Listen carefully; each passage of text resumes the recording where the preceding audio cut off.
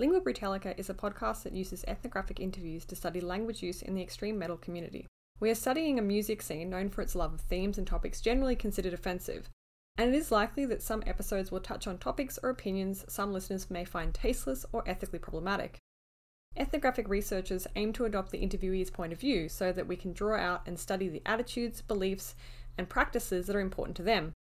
We want to make it clear that in presenting these conversations here, we do not endorse any of their content.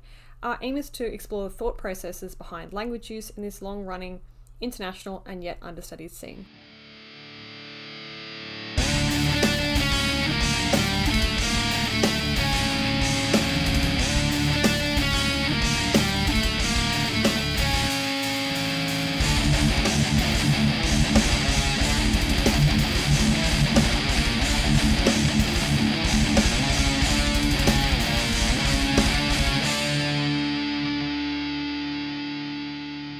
Hey everyone, welcome back to Lingüa Brütallica with me, Jess Crook, and my co-host, Wes Robertson. Hello. Today we'll be chatting to Jason Nitts and Alex Damske of Warforged. Thanks for being with us. Yeah, hello. Of course. Hello. Yes, thank you for having us. Yeah, thank you. Our voices may not indicate it, but we are very excited. Awesome. That's a good way to start. Yeah. Hell yeah. So we usually start off by just getting the bands that we interview to describe their music for someone who hasn't heard it. So could you start us off with that? Man. It's yeah, I guess. I don't know. Music. It's heavy music that we like to make. Yeah. I don't know. It's a nice, simple definition. Yeah. Our first record is different than our current record. Our first record might be like a weird blend of Opeth and dissonant death metal type shit. If somebody was like going to ask us like, what kind of metal do you play? And they need the genreification, I would say maybe a progressive death metal, progressive death metal leanings of That's how that. I'd wrap it up too. Maybe. It throws a nice broad but I would say I would hope that by listening to our music that you would get the vibe that you don't know what to expect with song from song. I would hope some people get that out of it, but yeah. Okay. Hopefully that's a decent answer to the question. Yeah, that's a great answer and leads in cool. to our follow up, which is Encyclopedia Metallum calls you progressive blackened death metal. Is that a good description to your ears, or maybe I don't know, maybe some of the older stuff, but a lot of like some of the guys don't listen to black metal, some of the guys do. I don't know. It's not very blackened. We're not the type that like require you to fit it in a box. We just like listen to it, and if you dig it, we're down. Just want to play cool shit. Yeah. I don't know what to but it's death metal. That's progressive metal. Most of the time I just tell people we're a metal band. Okay. And, especially when you're on tour and you stop at a gas station and some guy in people Tennessee don't know. like, hey, where are you guys? In a rock band? Yeah, kind of like Metallica. Leave. Yeah. But I would Fair say, enough. yeah. I don't know. Hopefully we're nailing it on the head here with that. So what got you two into metal, and how did you move into kind of listening to the style of music that you currently make? Oh man. I think like most people get into metal. I've answered this question so many times. I don't know like the right way to answer it and have it sound as unique, but I guess I don't know, getting into metal at a younger age because it was very exciting music, I feel like. For me, getting into like I was always into prog rock and stuff like that growing up. My dad was into that, and then just getting exposed to like sick, bad new metal bands of Chicago, like Disturbed. Not that I'm trying to talk shit by any means, because I'm not. But I had some Disturbed CDs back in 6th grade. I had some Metallica CDs, some System of a Down, and like the metalhead that gets in from a starting point, you get deeper and deeper into it and find everything. And yeah, I guess kind of got where we are by I don't know, a lot of trial and error with a lot of different people in the band over the years. And but yeah, I think we're kind of at that point where it's like everybody is sort of in that mindset to make like-minded music with one another. How would you answer that, I guess? Or how do you want to answer that? Yeah, I mean, I don't know. I got into I don't know. I got into shit. My cousin would he was into metal. I listened to like, just whatever was on the radio back then. Third Eye Blind was a big band. Vertical Horizon stuff like that, like late 90s, you know, I was like 8 or 9 years old. So it was like whatever was on, you just like kind of gravitate towards. And then, you know, my older cousin, he's like 6 years older than me. He showed me and my brother, like, you know, Metallica and Megadeth and shit. And like, I just thought it was cool. Like, I don't know. Like everyone has like this like exciting like moment of like this like, well, yeah, like I realized it was awesome, and it was just like I don't know. I kind of liked it, and I just started listening to it, and like you know, it's like then you get like into bands that scream and stuff, and that kind of takes you a second. You know, there was a band called Beyond the Embrace that like really got me into like the screaming vocal stuff. They were a band from Massachusetts that kind of like straddled between like metalcore and like Swedish like melodeath stuff, and you know, they had clean singing and stuff. They had like this kind of James Hetfield style clean singing stuff, but they would also scream. It was kind of like In Flames type screaming shit. So like, you know, it got me into like that stuff. And then I don't know. I think I just like from there, you know, I just like got into more progressive elements of shit. I just really appreciate the more I played bass and stuff, like the more I appreciated like technicality of music. And, you know, that just kind of, you know, brought me on to, you know,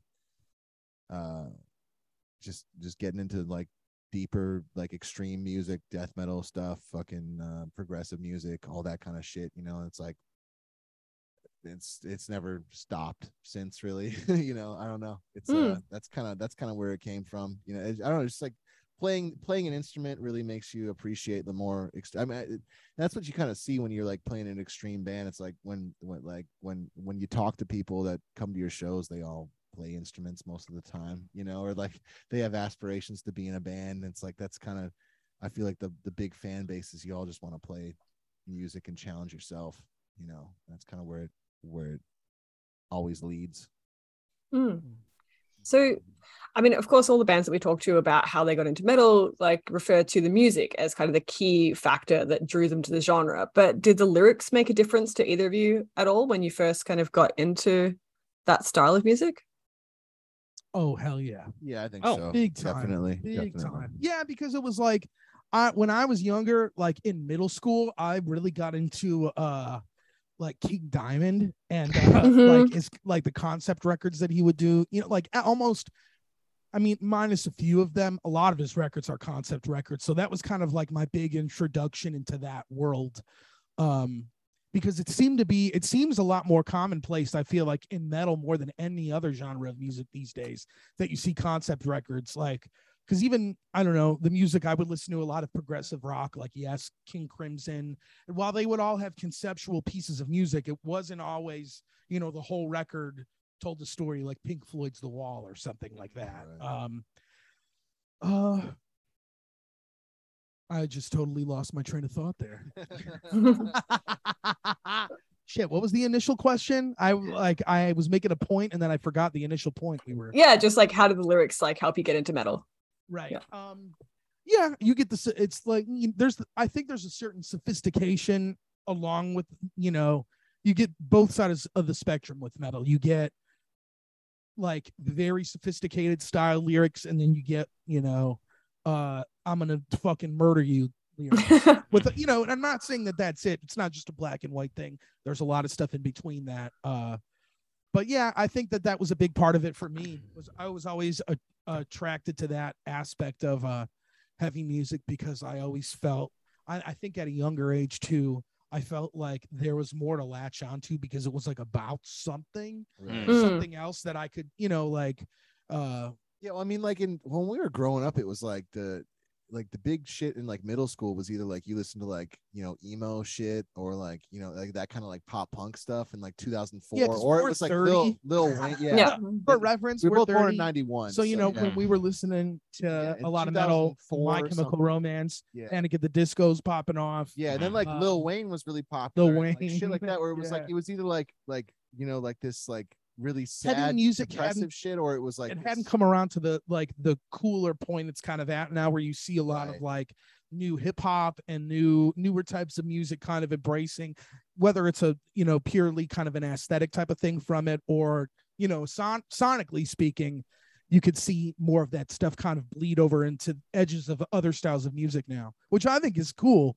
But you know, everybody's got an opinion, right? So yeah, it was very much like, you know, when I was, you know, it was like that the pop punk stuff that was like talking about like, you know, being maybe being sad or like, you know, like I didn't really care about that. And then like the rap stuff that was coming, that was like really big, I didn't like identify with that either. Like, you know, getting, I was like a 13. I didn't identify with getting drunk or like doing drugs. So it was like, but like kids our age did for some reason. some kids did. I didn't get it. And like I do now, but exactly. Yeah. It's like, but it's like I would listen to like Dream Theater or Symphony X or something. Which you could relate to much more. Well, it didn't that's have to give me anything to relate to. Yeah. It was just like a thing where it was like a right. It's kind not of an about escape relating type to thing. it. Yeah. That, like, I don't really identify with those lyrics now, like those bands do, like the fantasy kind of stuff. But don't I really think at a younger age, it's easier to attach on to shit like that. Especially like Lord of the Rings was really big at the time. Like, oh yeah, let's go. Blind Guardian. Yeah, Blind Guardian was like a big deal for me early on, and like, and like Lord of the Rings was like a big movie at the time. And like, I kind of really liked that fantasy stuff, and I like something about me just like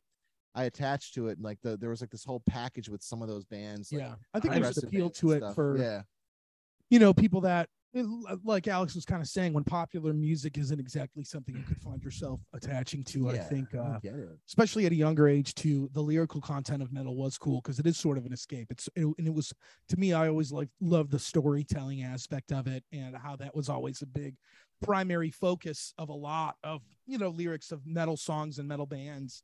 That would be my answer to that question. It was an interesting, like, kind of, I don't want to call it a contradiction, but something here that I'd like to probe into a bit, which is that you're saying, you know, with the pop punk sad and the rap songs about alcohol and stuff, you couldn't identify with it, but it's not like you could identify with like stories of fighting dragons or like, you know, murdering people either, right? So no, you can't. what about like that metal, the lack of identification with metal why was that more attractive lyric wise than the lack of identification with you know, it's a fantasy. It was a like fantasy. It's an escape, kind of like what Alex said. It's you're focusing your art on something that is either bigger than you or isn't you. And I think that in a way, it could be very appealing because it sort of kind of gives you a freedom of being like, fuck, this is my take on whatever the fuck the subject matter might be, you know, whether it's something completely original or, you know, I mean, these days it's like there's like metal bands that theme themselves off of video games, movies, TV shows, you know what I mean? It's like they'll take their entire band, all their songs are about Warhammer, or, you know, maybe that's a bad example, but you know what I mean? It's like there's bands that take that route, and I think Elder Scrolls games, you know, I think at the time, at least for like at the time that I was listening to more music and that was heavy into that, and I was attracted to more of that music, I think it was because I did like the escape, because it was hard to relate to things sung in a lot of pop songs at the time. And it's funny because it's like, we're talking about it, and I, you know, Alex is saying like, yeah, at the time, you know, all these songs about fucking people and doing a lot of drugs and drinking, like we couldn't relate to it because we're, you know, nerdy ass dudes that listen to metal. But it's like, now that I'm an adult, I listen to way more music like that because I can relate to it, which is kind of funny how it just comes around that way at a different time in your life. Which is weird. Yeah, when you're a kid, it's just like whatever gets like thrown at you, you kind of try to like. Some kids could relate to that. I knew kids that did a lot of fucked up shit. Yeah, right. But I don't know how many of them like related to it, or just like that was maybe their fantasy thing. You know, who knows? Right? Yeah, because. Like, but I just know I liked the heavy sound of the. That's an interesting thing to think about. You know, but it's like I liked the heavy sound of it, so I kind of just took the lyrics for like what they were. Like I tried to find a way to like. Make them, you know, I try to find a way to like think they were like, you know, it's like now it's like my favorite shit too. Metallica's talking about being in a sanitarium, dude, and being crazy. Like, you like the music so much, you just try to find a way to relate to the lyrics in some way where you're like, well, this is like really just cool. I mean, I remember like the song "One" by Metallica, like that's, you know, that's a kind of it's not a fantasy, but it's like a war themed song, and I remember that just like I remember that song having like an impact on, like, I don't know, I always thought that, especially with the video where like he's just talking about like having no limbs and not being able to talk and speak. That's like scary shit, you know. And it's like, that's a very conceptual song for Metallica, you know what I mean, especially at the time. Yeah, there's a lot of focus on that, especially in the video. And it was just like, I don't know, there was something about that like really got to me, because I just like the music so much that like whatever the lyrics were, it's like when you're that young, it's just like whatever the lyrics are, it's like I'll find a way to fucking find a way like to that shit. Yeah. You know, it's like, because I love the music so much. It's like it's more Right. about the sound than anything, and I think that's always the most important part with like anything with lyrics. It's like you got to make sure the melody or the rhythm of the lyrics is going to be the shit, because that's what makes it good. You know, the lyrics can be the most beautiful thing ever, but if they don't fit the song in any way, it's like, who cares? You know, that's the most important part about lyrics, is they got to fit the song. They got to fit the sound of the song, and they got to fit rhythmically and like melodically into it. And like, you know, the bands I was listening to, Metallica does that so well, because Hetfield writes shit. He writes rhythms and melodies before he writes the lyrics, you know, and it's like, he just makes sure that shit fits before he does it. And that's kind of how I felt about it. It's like, I'll like it if it like fits well, and if it does, I'll find a way to more to serve the song rather than to be a focal point. But content. Sorry. I'm sorry. No, what were you going to say? Oh, just, I mean, beyond the question of just kind of rhythm and spacing, though, like content wise, are there times where, like, even though the lyrics fit the rhythm really well, kind of the content of them is disappointing or that you don't vibe with, and that can take you out of a song? Sometimes. I think with metal, depending on what I would say, at least where I'm at as a human being now in my tastes in music, I don't really listen to metal for the lyrical content. I can't relate to a lot of it personally. Some of it I can, but a lot of it these days doesn't really catch my interest as much as lyrics in hip hop or even some pop music and other genres, where I think there's a little bit more of a focus on it. But I think that, I think that it's sort of like a malleable thing in a way, where it's like you could really, I mean, you can write a song like that. You could write a song starting with lyrics. We did that, like there's so many different ways you could really interpret it and really base what you want to communicate, what you want to do with your song. I just feel that, I don't know. I think it's more interesting to be on the experimental side of that and try to lean into it rather than just sort of like serve the lyrics as an afterthought, because I'm not trying to say that a lot of bands don't think about it, but I think with metal, like you guys were saying, a lot of people get into it based on the musicianship, the extremity of the musicianship, and lyrics can sometimes be looked at as an afterthought, and then you get your bands that are, and I'm not knocking it, but you get your legacy bands, your legacy death metal bands that pump out a record, what you're going to get, what kind of lyrical content you're going to get on, like a Cannibal Corpse record. It's like, what do you think you're going to get listening to that? You think you're going to get one about fucking hearing a story about Frank Sinatra smoking a blunt? Probably not. You're probably I don't know what you would listen to get that, but I'm just saying, for example, a Warforged record. We'll talk about that. I think no, we maybe sick, though, but maybe the next one.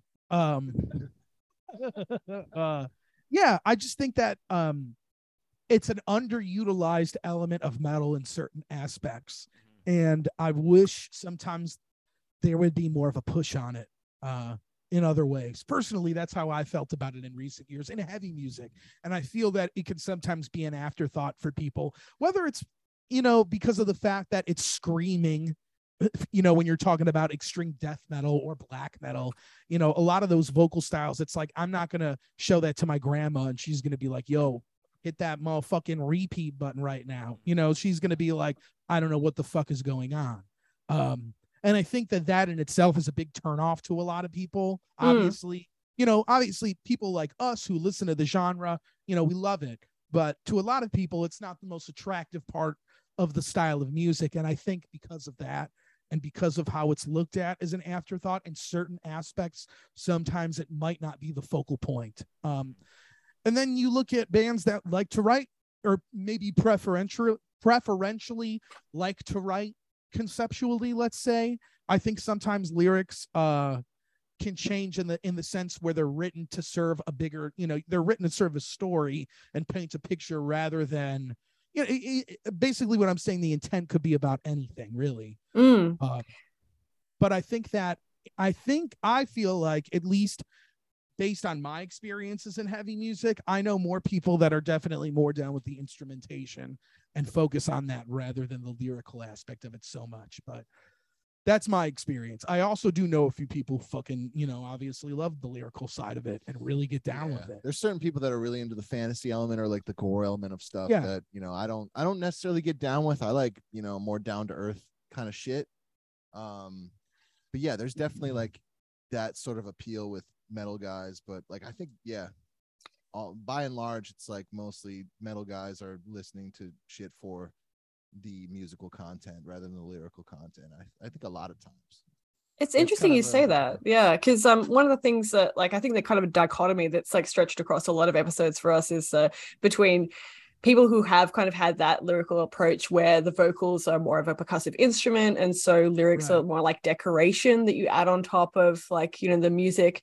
On the other hand, though, we've also had people like Aaron Carey from Nachachuan who have written basically like books, to accompany their songs and stuff. That's sick. That band is fucking awesome. Yeah. But see, that's like a band that like writes music to serve such a greater purpose than just like whatever the fuck me and him are talking about. Guaranteed. I can't. That's awesome. They were on your show. I didn't know that. I'll actually probably be going back and listening to that episode. Well, you don't think any lyrics are therapeutic in a way? I think they can be for sure. Yeah. Oh, hell yeah. I think big time, depending on where you're coming from with it, it could definitely be very therapeutic. Yeah, for sure. It's more of like a metalcore, hardcore thing, though. I feel like a lot, and sometimes what the therapy is and what you're writing about. Yeah, what the angle is, and sometimes that shit is like, like I think like a lot of our new record, Sundial, coming out September 9th. A lot of what like we wrote on that lyrically was it's a lot more personal stuff, but there is like a weird thing where I feel like you do have to like when you try to like a lot of the stuff, but some of it was a little bit different based on other you guys are the first people that have had the lyrics other than us. So all the lyrics. New record. Yeah, we sent. I sent you guys the whole fucking thing. And all the so I don't know. I'm more curious to hear what you guys think. That's me. But there's a weird thing with like when you're writing personal lyrics where you have to like balance out what you're comfortable with sharing and what you're like I don't know for you. Yeah, I feel like just in general, like I mean for me for sure, I definitely don't. Because I feel like I feel like it's a weird thing if like you write something that's you're maybe not sure about, but it feels honest. But you got to think about like, well, do I want to do I want people? Well, yeah, but it's like, do you want people to hear based that? On my if I'm gonna play that song every night, like, do I want to hear that? Tell my fucking secrets. Yeah, right. You don't throw my fucking secrets. It's like fucking night. Do you want to hear that every night? It's like, do you want to hear? Do you want to hear the lyrics? Reminded how much of a piece of shit I am every night. Well, that's actually and that's not what I'm saying. It's true, but it's true though. I mean, there is a song, the first single on this record is kind of that. It's like, well, I was very like open and honest about that, and it's like, do I want to like? I mean, I'm fine with it, I guess. I gotta be. It's already printed, So like, but it's kind of like one of those things where it's like if you get too personal on something, like there's a thing as in like a musician where it's like, well, am I comfortable with this? And like, I think most of the time it's like, even if you are uncomfortable with it, you should just go ahead and do it anyway. Because that's better. That's better for like, I mean, that's more compelling most of the time. If you're uncomfortable with what you said, because it's like honest about some, it's probably a good sign. Yeah. Yeah. But it's also like, you got to like listen to it every night. You got to be like, should I have said that? I don't know. Yeah, it's interesting. It's interesting.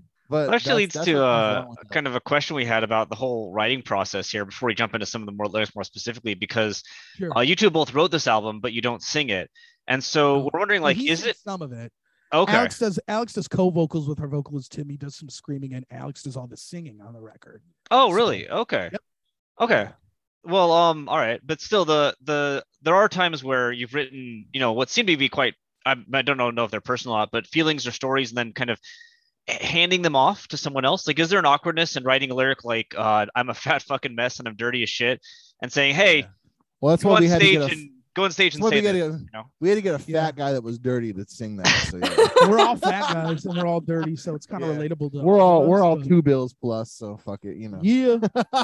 2 bills. Yeah, 2 bills, bro.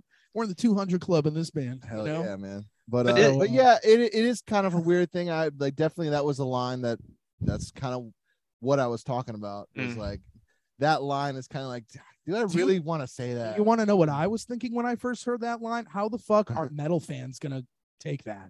Yeah, I mean, I was thinking that too. There's so many people that'll look at a line like that and think we're not taking our band seriously. There's been plenty of people who look at that line specifically and they're like, what the fuck is this band singing about? And not take a second to think like, oh, wait a minute. We're singing about us, you know. It's like singing about once in our band's history, singing about drinking something different, singing about drinking every day and waking up and feeling like a piece of shit. I feel like that song is when I think of that song, I think of Vice. I think it represents human vice. I think it represents. It's supposed to sound dirty. You know, you look at the song named "Bliss Joined to the Bane," which is, you know, the feeling of bliss joined to something that's a bane to your fucking existence, like drugs or alcohol or whatever the fuck, something that's not good for you. Specifically about alcohol. I don't do any illegal drugs. Yeah, you do with me, and we definitely done illegal drugs. We have done illegal drugs, and we're keeping record of that. We're cool. Here. Yeah, we're cool. But yeah, I think it's. I always think it's. When Alex wrote that whole song, Bliss Joined to the Bane, and he showed it to me after we had gone to a place and talked about lyrical ideas. And I thought it was a cool one. And when he showed me the lyrics, I was like, yeah, these are fucking incredible. And I like him because I think it's kind of like a satirical tongue-in-cheek take on human vice. Yeah. When I think about it. And I don't think snarky in a way. Yeah. There's a little bit there's definitely humor in the song. In a way, self-deprecation. It's cool. Too, which is a very common thing, I feel, in metal, big time, especially with a lot of metal musicians who hate themselves after they play a sick show and think they fucked up. Every dude ever, dude. Notes or whatever. You know, it's just kind of like different. I think the aim was to, you know, it was to be a little different, just try and do something different. Yeah, I mean, like I have so I do like my own solo music under a moniker, The False Reality. And like when I do lyrics with that, it's not metal stuff. It's like kind of, you know, rocky kind of shit. And I rock and roll lyrics. Yes, rock and roll lyrics. Yeah, but that kind of shit. But not really. But I write kind of like sarcastic-y kind of lyrics, like stream of conscience, just like kind of funny, kind of stupid, just like whatever I want to say, I'm just gonna say it. And like when it came down to write this record and we were writing the lyrics, like everyone was like, dude, we should like kind of do some shit like that. And I was like, that would be kind of weird, but I'm down. Like, cause I don't really know how to write lyrics any other way. I'm not like, every time I've ever tried to write lyrics before, I've always tried to do some sort of like, you know, political or historical or fantasy angle that I didn't really like ever feel comfortable with. And now it's like that I can do it. It's like, oh, like that is sick to have that freedom to be like, well, I want to just like stream of conscience these lyrics and just like kind of go for it, not think too hard about it, maybe write one draft and then just revise it and then that's it. It's just like just stream of conscience, what's the good rhythm for this, and then just like do it, you know. I think that's the best way to do it. Just like not try to think about it too much. Just like, what do you want to say? If you're going to say it, just say it.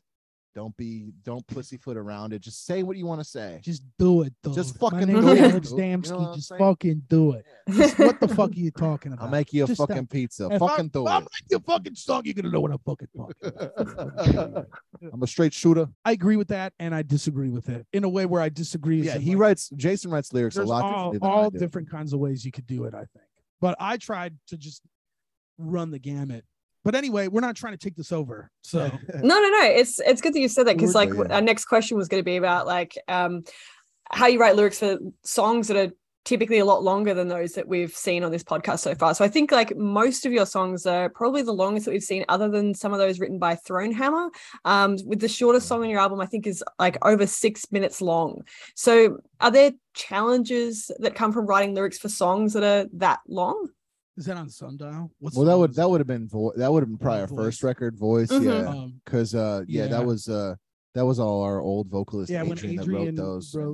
Adrian wrote a lot of the lyrics to our first record, Voice, which is a concept record. And that was a record that Adrian and I had initially talked a lot about the concept and formulated it out of our EP, Essence of the Land, where it sort of connects. we wanted to kind of keep the same embodiment of that, but come up with a concept. And the way that album was written, especially the longer songs, like there's songs that are 12 minutes long, songs that are 8 minutes long, something like that. The lyrics on that record, I would say, were directly to serve the concept. They were written to serve the music. They were written to serve the musical motifs of the concept and the story. So there's a lot of songs. I mean, there's the lyrics are definitely more sparse on that record, I feel, because it's a lot more, and the vocal style is a lot more atmospheric, big, echoey, big emphasis on long drawn out words. And Adrian had kind of a minimalistic approach when writing a lot of lyrics, which I liked because it was very succinct and it got the message across and it got what the feeling was across for that record. But I mean, we just, once Adrian had left the band, a conscious effort that I wanted to try on this record was just to, you know, I think the whole idea was like, nothing's off limits. Let's try a bunch of different things out. So there were songs where I would write lyrics before putting them to any music. I would have a full song of lyrics. There were songs where I wrote the lyrics specifically to the music, and wrote all the patterns myself. And there's so many crazy stories behind like every single song on this record. Lyrically speaking, that I don't know. I mean, we could talk about them. We're planning on doing it. We're going to go in depth and talk about every single song on the record at some point and release it under, through the band and whatnot. Sick. But yeah, it was sort of like, I think when it comes to writing a 6 and like this on this album, what's the longest song that's 6 minutes? Is it the like, last song? It's or is it Painted Heart, or it's Painted Heart's the longest song. It's like 7 minutes, I think. Right. And that's with like a long outro. Musical breaks in that song, so that eats up some time. But like the 6 minute, like No Land Man, the first song on our record, I wrote all the lyrics for that based on like that was rhythmically an idea and a rhythm that I had. I woke up I was baked out of my fucking mind. I was in bed with my girlfriend at like 3 a.m, and me and Alex had been going back. It was like the last kind of lyrical piece to the puzzle we needed for the record, and Alex and I kept going back and forth, and I don't know, nothing was really like sticking to it. Nothing was really like, it's like a first song on a record. It's got to be a powerful song. It's got to be there has to be an emphasis on it. And we had the title. The title was cool. Yeah, we had that title before we had the lyrics, so we were trying to write to the title. And it was really hard at first until I started coming up with these themes, and all of a sudden it just started clicking, and I had actually come over here where we're at now, our guitar player Max's place, Alex's brother, to do pre-production drums on that track. And I got back. And so the song was like really in my head, like the rhythms were in my head. I had fully digested the track. So then I started writing lyrics to the rhythm, and I was like, oh, what? I could do this. Like, and lyrically, I think it's like some of the best shit that I did on the record, because it got everything I wanted to across. It touched on everything I wanted to, and it's like it's a super wordy fucking song. There's so many lyrics in that song, and we got fucking Jordan from Disentomb, an Australian band, nice, guest vocals on that track, and it was I don't know, I love that song, but it was really fun because I looked at that song because it's funny you bring up that it's like a 6 minute song, and I remember thinking like, how the fuck are we gonna write lyrics? What the fuck are the lyrics gonna be? What the fuck are we gonna come up with like 6 minutes worth of lyrics? And then when I got going on that song, it was basically like I had to cut out shit. It was sort of like I had so many ideas for it and so many different lines that I loved that I was just sort of like, fuck, this is like, it was like this endless fucking just like stream that kind of funneled its way into like, okay, I'm picking the best of what makes the most sense to kind of serve the song rather than trying to just kind of shove it in there just to prove the point rather. So it's sort of like, that's a hard process. It's sort of too. Kind of what we were saying were like the difference between the first record and this record, where it's like writing lyrics to fit a story and for that to be the main point you want to get across, where it's like, this is what needs to be said. We need to manipulate everything to find a way to make that be the point, as opposed to us kind of taking a song and now being like, fuck that. We want to make this song a fucking banger. How do we make the lyrics serve that? How do we make the lyrics serve the song to be like, oh, this is a fucking line someone's going to remember. This is something, a catchy thing somebody might remember, you know, sort of trying to serve the song a little bit more. Yeah, like every to song, make it more musical. Every song kind of has like on the new record, every song kind of has like a punchline in it in a way where you like, there's like a line in every song that we have on the new record that like kind of sums up what the song's about, you know, in a way. Yeah, there's like I don't know, punchline is probably not the right Alex word. has a sheet of all those lines. Yeah, right. Where are they? Yeah. I don't know what they would be. Yeah, it's the fucking Alex dossier, dude. Yeah, that's my dossier, bro. Yeah, I think in this, like, but it was definitely, yeah, I agree with that. It was more like that, where it was like the lyrics were definitely more of a not a forefront, but like they were definitely more thought of, I feel, in a way. Like instead of like trying to serve a story, it was more just like every song is treated in a like every song was microscopic. different. Every song, it's sort of a different piece when you're writing non-conceptually, which I think was sort of exciting because it gave us grounds to try just a bunch of different ideas. Because I think like, oh man, I expect this to come up a lot whenever we're going to be talking about the new stuff, and it's something I've been trying to like figure out how to word. But I feel like with metal, something that hasn't kind of been explored as much is the idea of how much can you do as a band?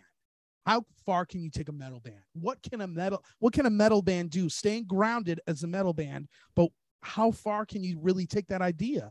You know, what can we try to be like? We're still a band, but we're taking this in a completely different context, as opposed to where a lot of, I feel like, lyrics come in metal, you know, maybe they're secondary, maybe it's like a concept, maybe, you know, they're, instead of like serving something bigger than your band, what if you try to write lyrics that like accentuate your band? What if you try to write lyrics that live in the now and sort of like embody who you are as people a little bit more than necessarily trying to serve something bigger? And there's still a little bit of that on our record. I mean, there's songs that I had written that are definitely inspired by certain films I like.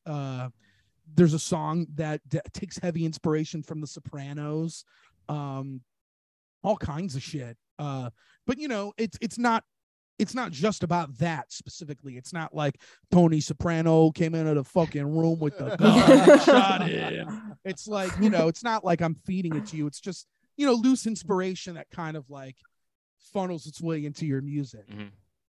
As opposed to just being like, I need to write this about fucking something that somebody else made. It's like, I think it's more fun to kind of take that and fuel it for inspiration for your own ideas. It's like, yo, you're getting us, which is us, as opposed to you're getting us, which is us telling you about something else. You know, it's like, we're never going to be a band that's going to write a song about Cthulhu, because it's like, what? First off, there's about a billion other bands that will do that way better than us. And there's also a billion bands that have just, and I'm not knocking it, and I'm not trying to, you know, say that I think that that's like something you shouldn't do, but it's just something to me where I'm just like, fuck, how many times are I, as an artist, I have no desire to try and touch something that has already been so, you know, rehashed by so many different artists at this point. I think it's kind of fun to take sort of things that are not your stereotypical metal subjects and try and repurpose them in a metal way. Or, you know, vice versa, try to take a lyrical subject that's not metal at all and like find a way to fit it in a metal song. It's so exciting to me. It's really exciting. Like, you know, like you take a song like the last single we just released, Sheridan Road, which I literally wrote all of those lyrics, not to the song, handed the lyrics to Alex, to where the song was written in a way where it is a genuine stream of consciousness, and you could kind of take the lyrics and readjust them wherever you would want. It doesn't have to be this one linear journey of a song. And it's so exciting to just be like, fuck, like, you know, never just discovering all of these new ways to really come up with cool, different music for us has really been a cherishing reward. I would say. But my favorite part of the process. So And I would love to write a metal song, like an R&B style song about like fucking. I think that would be we will one day. We're gonna do it. I want to find a way to do that so bad. We're I think that's saying like it here, but we're actually gonna do it. That's such a fucking like that's uncharted territory. I agree. It is uncharted territory. You know? But nobody does that unless it's about like a corpse fucking. Yeah, it's like, why don't you write a song about making love? You know what I mean? That'd be so sick. Dude, we'll do it. We're gonna do it. Well, speaking of things that people haven't done, one thing that we noticed that was kind of interesting in looking at the lyrics of the first album is that like the lyrics are written like a novel, not in the way that there's a story. Like there are albums out there that tell stories, but they're full sentences with like subjects. Like the lyrics, all at once the lights carried from a distance shot to me, flowing through me, flashing before me, violent, convulsing, bright. I was haggard but unworn. I was youthful but bitter. I was ignorant. I was worldly. I was shown into a lifetime's experiences. The flashes pulsed away, left me sitting on the damp forest floor. Gold light poured through the trees above and danced across tufts of mist and thriving, and so on and so on. Like every single sentence had a clear grammatical subject. They're all full sentences. And they kind of, again, read like you could put it in a book. The new album also has a very, poetic storytelling feel, but with lines like, I'm like the steaming pot at the crack of dawn, temper at 100 degrees, the blood starts to clot, boiling inside, caught in the chain. Today, I think I'll take a brick and throw it on the highway. There's obviously relation there and a sequence of events, but it's not like the complete sentences thing before. Do you know with the first album, was there a conscious desire to write it like a book? And I guess on the second album, was there a desire to kind of move away from that style into something that is still obviously storytelling and poetic, but without the kind of like, you could read this and follow the narrator kind of fully sort of style?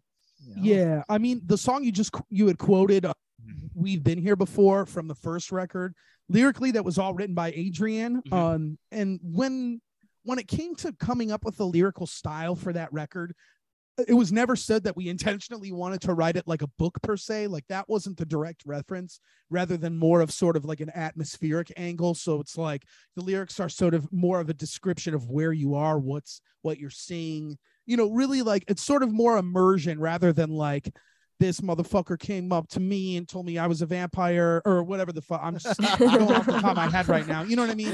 Rather than that's the first freestyle I've got on the podcast. The music. Oh, I'll get you better ones by the end of this.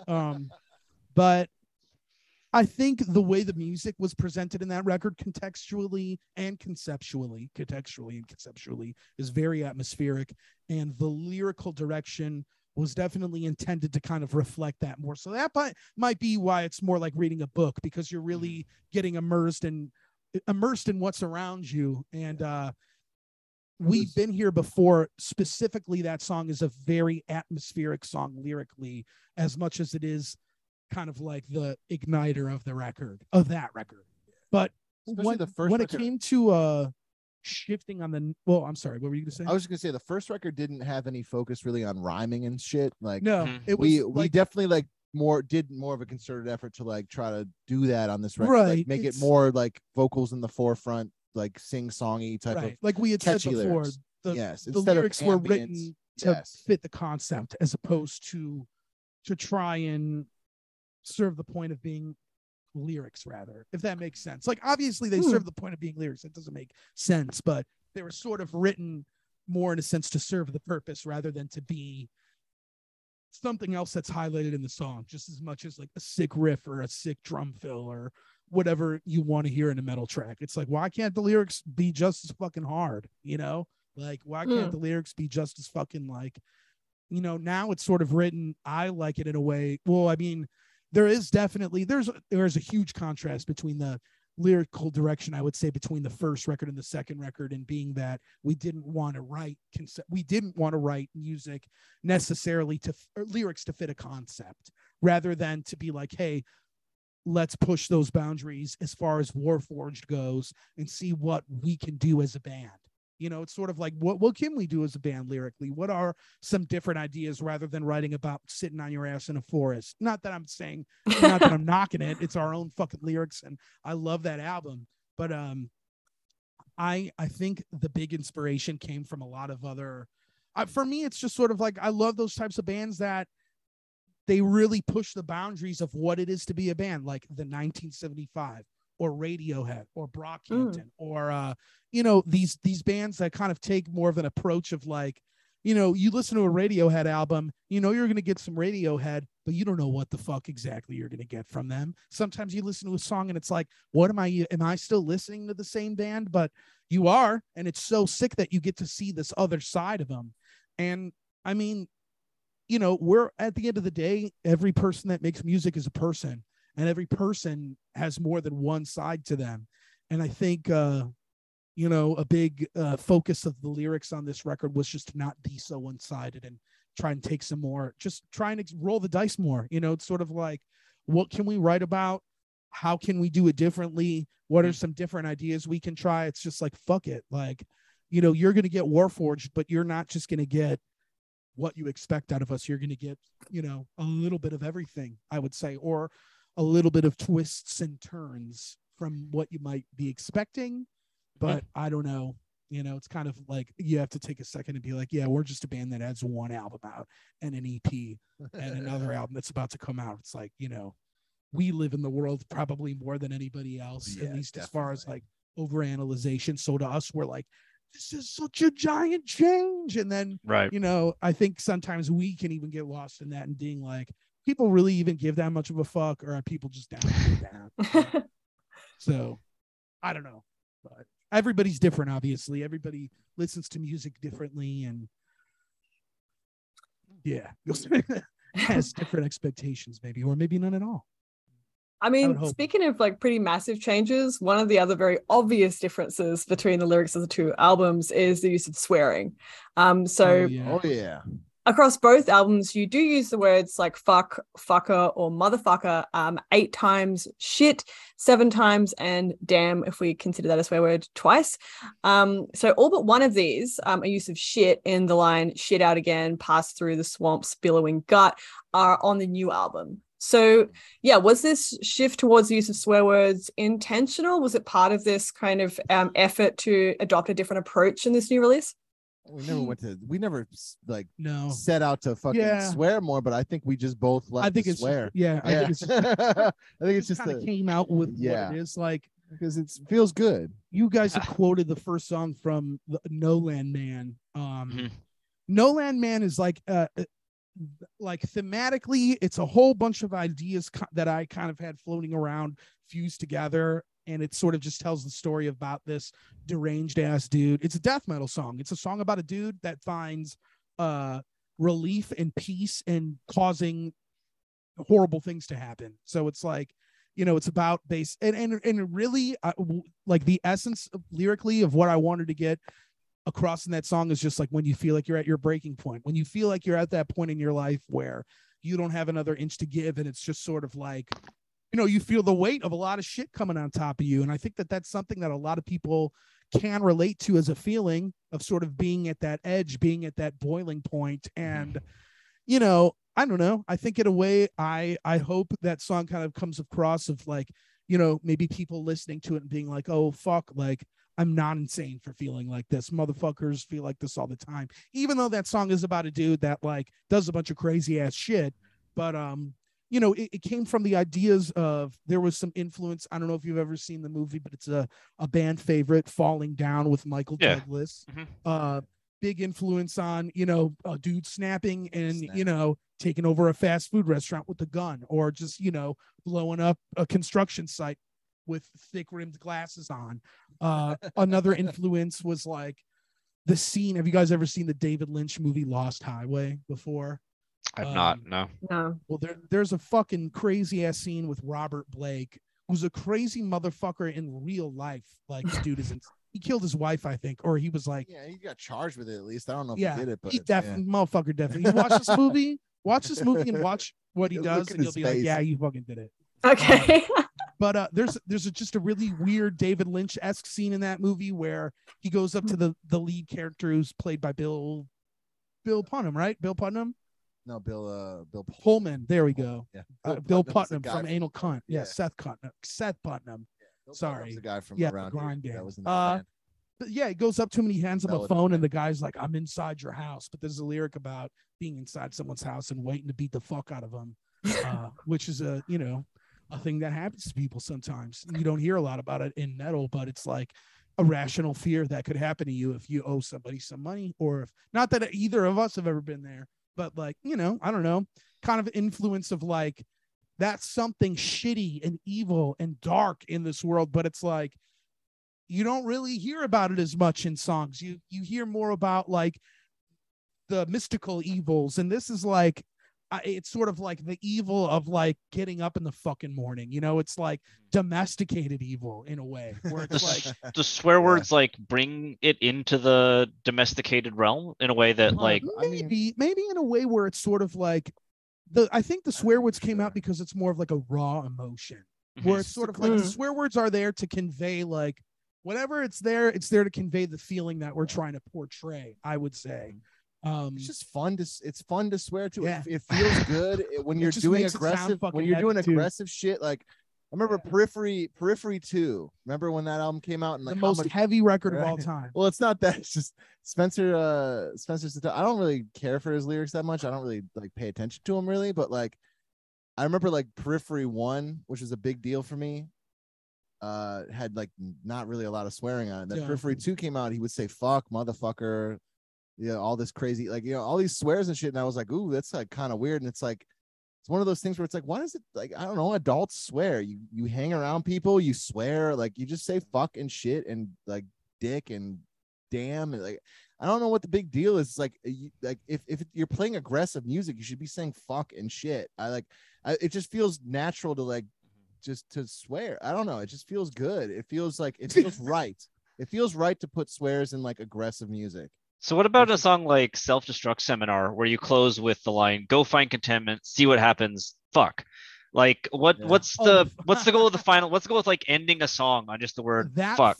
That fuck was written in studio. That was an in studio fuck. We just wanted it because it sounded heavy. It's just hard. And like that line in general, that whole song is about just like just people. Another Alex song. Alex this is my lyric. Yeah, this is my lyrics. It's like it's a critique on like Instagram or Facebook self-help type shit, where like people talk about like self-love or like self-help or just like trying to better yourself. But like it's like interesting to think, like, if you start in a place where like, I don't know, like if you start in a place where you're like, I want to be a better person, but you're like a shithead, like aren't all your like intentions to become a better person just like self-serving? And it's kind of like that way where it's like you're trapped in this like place where you can't, like, any move you make, because you're so far gone into like just being like selfish and shitty. Any attempt you make to like break out of that is going to be like an attempt to become like more of a manipulative, like shitty person. So it's like, when I say go find contentment, see what happens, it's like, yeah, go find it. Like, it's not gonna, you're already gone, dude. Like, you're not gonna find any shit there. And it's like, I don't know, that's kind of what that song's about. It's just like, you don't, the destructive side of self-help. Yeah, it's like very much there. It's like so much sometimes, of that, not all of it, but sometimes. Yeah, but so much of it, I feel like on Instagram, it's like since Instagram and like Facebook is like based on kind of narcissism in a way, it's like, it's not like gonna lead you into any place that's weird. good. I remember, like, it's like an experience of I don't know. I'm not, won't reference who the person is. Not that it even matters or anybody would know, but like, it's like you're on Instagram and you see somebody that has a picture in a flaming hula hoop with like, Givenchy $30,000 sunglasses on, and you look at them and they're an influencer, and you're just, and it's not like fuck the Kardashians, fuck that. It's not that type of approach. It's just sort of just like, yeah, motherfucker, they're having a good time because they're in $30,000 sunglasses and they have a fucking flaming hula hoop around them. Like, of course they're having a good life. They're not showing you like, the times that they've fucked up explicitly on the internet. They're not showing you the times that they've gotten DUIs. You know what I mean? It's like, you're not going to see like the negative side of their lives on a platform where they have full control over it. It's just like, it's funny in a way where it's sort of like, yeah, what the fuck you're going to put, unless you're like, go find contentment, see what happens. Yeah. I mean, it's just sort of like, you're not gonna, if you're looking at it that way, if you're always searching for it, you're not going to, if you're always searching for like some kind of like happiness or contentment, or like a way to be like, now I'm the perfect person, now I'm finally complete. It's like, you're not going to get there. You'll see what happens. Like you're gonna. It's a take on it. It's a take on the. It's an Alex Damske analogy of the human psyche. Look, drunkenness. What I would drunkenness is a very underrated drug to be like, you know, people get high or they smoke weed or they people as in me and Alex smoke weed. Yeah, people smoke weed or people take mushrooms like to expand their consciousness. The alcohol is a maybe not consciousness expanding, but the take that you can get from shit on alcohol is definitely underrated. Wacky. No, it's underrated as far as like being drunk. So we're basically telling being you drunk is a wisdom. Sick, yeah, being drunk is there's a wisdom in it though. Yeah, okay. There's a wisdom in it, and that's what wisdom? that song. That's drunken wisdom. Yeah, like that's drunken wisdom. The only wisdom I've ever seen from a drunk man is the movie The Drunken Master with fucking. Yeah, and he was wise as hell, bro. He was kicking ass. Yeah, he does. So like this idea of takes, right? That a lot of these songs are kind of takes, be they drunken or sober or whatever. That one specifically. I feel like that one specifically Alex being songs, drunken. Alex songs are a lot of takes. Okay. I feel like your songs are a lot of takes. Just that one. Really. Alex is a very social. You think so? Yeah, I don't think Bliss is a take. I don't think Burning Days is a take. Yeah, I guess Burning Days isn't really. Burning Days is just about being fucking trying to take control of your shit. Yeah. Self-destruct. Well, all right, maybe I would say is definitely that's the hardest take on the record. 100%. Maybe a take isn't the right term for everything, but we did notice that you mentioned earlier that some of these songs are very personal. You know, you said that some of them arise from kind of the opinions you have. And we noticed that like across both your albums, actually, despite different authors, you use a lot of first-person perspective. The new album, in fact, uses the word "I" over 50 times. So what kind of brought you into? Is it because they are these kind of you wanted to make this record personal that this kind of happened, or was there something conscious? Like, what do you think brings you both to use "I" so often? And while on that, is "I" you? Wait, is this the first record or the second record? Both. But there's 50 on the second album. There's 50 eyes. Oh hell yeah! Well, over 50. Sorry. I think writing narratively is like easier than any. I that's mainly the reason. I think I don't know if it was like conscious, but it's just the way I would write. I don't know what you would think, but like I think just like writing narratively is a lot easier. You're singing a song to somebody. It's like I feel like to a certain degree, sometimes metal conceptual, and I'm not trying to say that it's the only way to do it, but sometimes I read metal lyrics and it's like, it's so literal that I'm just like, what the fuck is like, I don't want to be, I'm not trying to read a book. I want to hear like a song. I don't want to be like, you know, the dragon picked up this motherfucker and dropped him off at school. You know, bad example. I'm being humorous, but like, sometimes I'll read a concept record and it's literally like the man walked in the room, man, he ate a fucking dish and then he did this. And it's like, I don't know. I feel like when it comes from the narrative perspective and the first person perspective in certain instances, especially on the new record, it kind of gives the listener a little bit more ambiguity to kind of, it makes the lyrics more digestible in a personal sense, I feel like, because you're able to analyze the songs in a way where it's like, all right, this is coming from somebody's perspective. And it gives you more of, I think it kind of gives it more of a more open-endedness to kind of like to kind of open up the door and have something more up for interpretation rather than a direct idea that you might need to take out of the song. Right? Like us providing like, you need to get this out of the song. Like, when Alex and I write lyrics, sure, we definitely have intentions of what we're trying to write about or what we're trying to say. But I think that at the end of the day, you know, I used to I remember there was a part of me, you know, years ago where I always loved digging into lyrics, finding out what songs are about, finding out what concept records are about, anything. And I always used to hate when artists would just be like, oh, it's up to your interpretation. I'm like, that's fucking lazy ass shit. But now I look at it and I'm like, no, it's not. That's like awesome because I get it. I get what it's like to want to say something and want to put it out on paper. You know, everybody can interpret that in so many different ways. And I think not having something so direct and more digestible in more of a sense where it's subjective, I think just makes it more interesting, and it might make it a little bit more different perceptively, because that first record has so many eyes, because the story is told from first person perspective and it's pretty much about a main character. And this album, there's songs about characters. No Land Man is about a character. Place That Breaks Your Bones is about a character. Another song I wrote, it's about a character. It's told from a first person perspective, and it's pretty much just about unrequited love. It's about love love you can't have, in a way. It was written while I was watching The Sopranos during the pandemic, which is my favorite show of all time. It's probably on like the 5th watch through.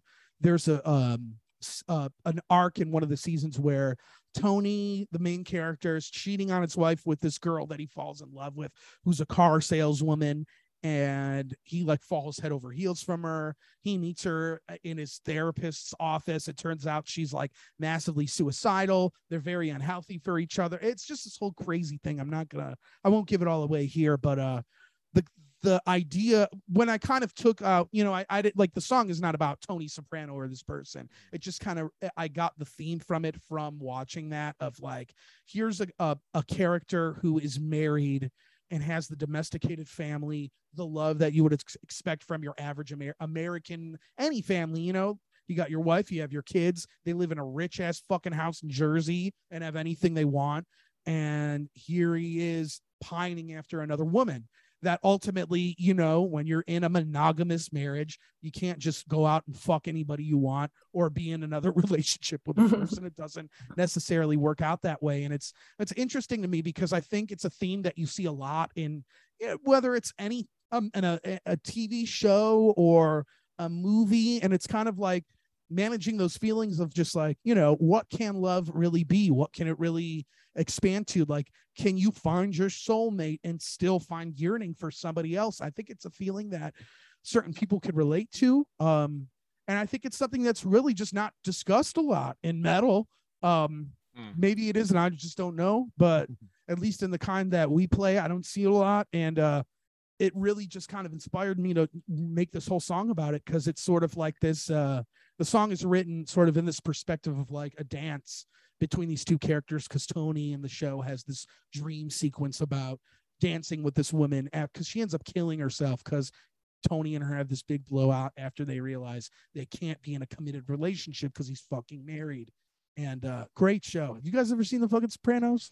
The fucking Sopranos over here. Hey, them fucking Sopranos. I recommend that you guys check it out. All right.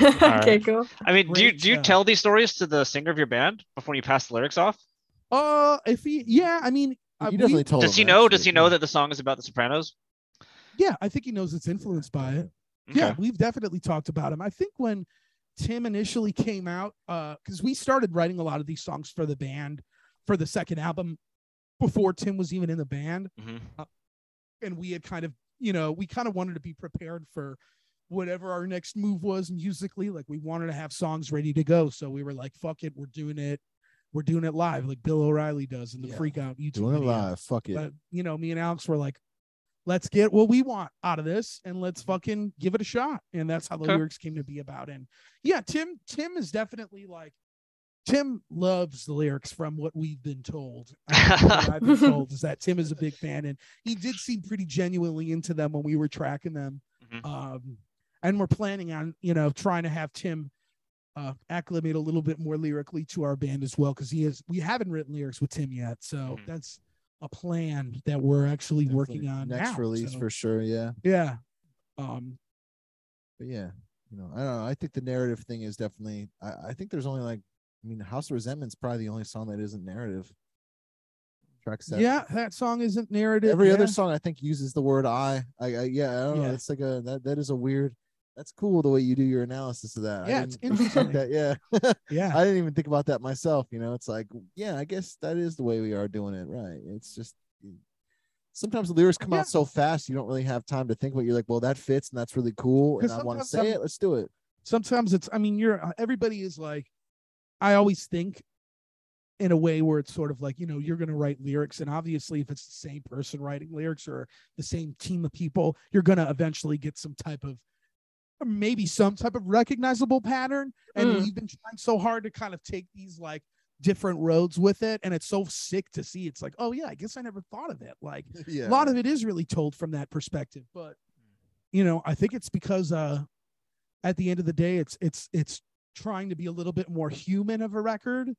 And I think it's trying to just be a little bit more relatable. And I hope that when people listen to those songs, maybe the fact that it's more narrative or, you know, based on that perspective, that it can be something that's a little bit more up for a personal interpretation rather than just digesting it and being like, this is what it has to fucking be, right? Yeah. This is what they said it is. It's like, motherfucker, you can listen to my song and think it's about dogs, you know, or whatever you want it to be, cats, amps, amplifiers, doors.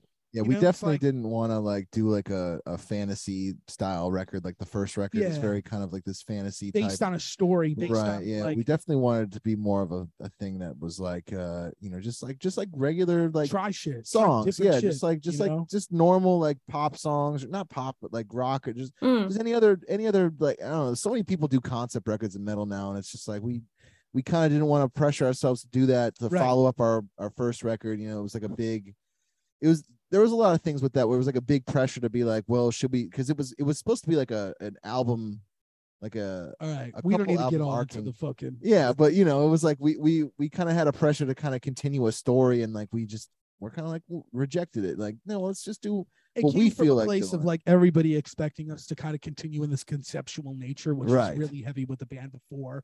And I think at the end of the day, Adrian was such a heavy part in that if we really tried to follow that up and force that, it wouldn't be, it wouldn't feel right to us as musicians. You know, it's sort of like, I don't want to say, it's not like a reinvention. It's just trying something different, you know? It's not to say we won't ever, and who fucking knows? Maybe in 7 years we write another concept record. Maybe in a month we write, you know, who knows? It's not like I'm, you know, we're trying to say like, let's not ever do that again. It's sort of just like, we did something for so long in this band. We know we can do it. We've done it. That it's sort of like we now have an opportunity to kind of go in a direction that's sort of something that fits the happiness of all of us. And like I said, it's that drive of like, what can we do as a band? Like, how far can we take this as a band? Not just like Warforged and a bunch of motherfuckers we get to fill in. It's like, no, it's like, what can like we do as us, as people, as like something to identify ourselves with, a current interpretation of the band, rather than like, you know, trying to base it off. We're just trying to give, I think the intention was to try and give somebody something different than what you might get based on a band that sounds like us normally. I don't know, or something that's a little bit different for you. That's all the real intention is, I think, at the end of the day. Warforged ain't gonna be writing about no Martians, it's that's like, for sure. It's funny because in the past when we did all this conceptual shit, there's a lot of people that were like, what? They do all this. And now it's like we release these 2 songs, and then there's people that are like, why aren't they doing this? And it's like the classic Machiavellian, I don't know what that word means, but it's the classic Machiavellian struggle of motherfuckers being mad that we changed our shit and didn't, you know. It's like it's the story of every metal band. It's the story of In Flames when they started singing on Reroute to Remain and Soundtrack to Your Escape. It's your story of Metallica after the Black Album. It's your story of, you know, it's like fans want one thing, you don't give it to them, they're like, what, this didn't meet my expectations, you know, like we didn't, like when we dropped that first Bliss Joint of the Bane, not by everybody, but there was definitely a couple cases of crucifixion, you know, of them being like, what has this band become? They're singing about being fat pieces of shit instead of I'm a fat fucking dark and I'm 30 years old, shit, you know. And it's like there's all kinds of parts of life, you know what I mean? There's all kinds of aspects to life. There's room for the artsy atmospheric stuff. There's room for some tongue-in-cheek stuff. And we just want to try our shot at everything we can that's natural to us and that feels cool. Everybody else does that. I don't know why metal is like taking, I mean, like that. Have you guys heard that band Loathe? No. Yeah, they had a metalcore band that sort of does. Yeah, they just do whatever they want. Like they sort of, but then maybe not lyrically, but musically they definitely like fucking like they just bring it in all sorts. It's like we kind of just want, I don't know why like metal has to be like this thing where it's like every song is like the same goddamn thing on every song. It's like I want to, there's a dog barking. I want to like just like, you know, like give everyone a taste of like what all the shit that we want to like do in a record. You know, I don't know. I don't want to be pigeonholed. I don't think any of us want to like be pigeonholed into a certain like to a certain like corner. You know, I don't like that when, shit. When people like earlier in the interview, it's like people ask us the genre question now, and it's just like I don't even know how to touch it at this point. It's like you like heavy music, yeah. You like extreme music, you'll like, just listen. You like death metal bands, you like the technical kind of shit, you like I don't know, you know, it's like all this. It's you like the stuff with the cleaner production. You like us, you know. You want something like it's got the old school death metal stuff. It's not us, but yeah.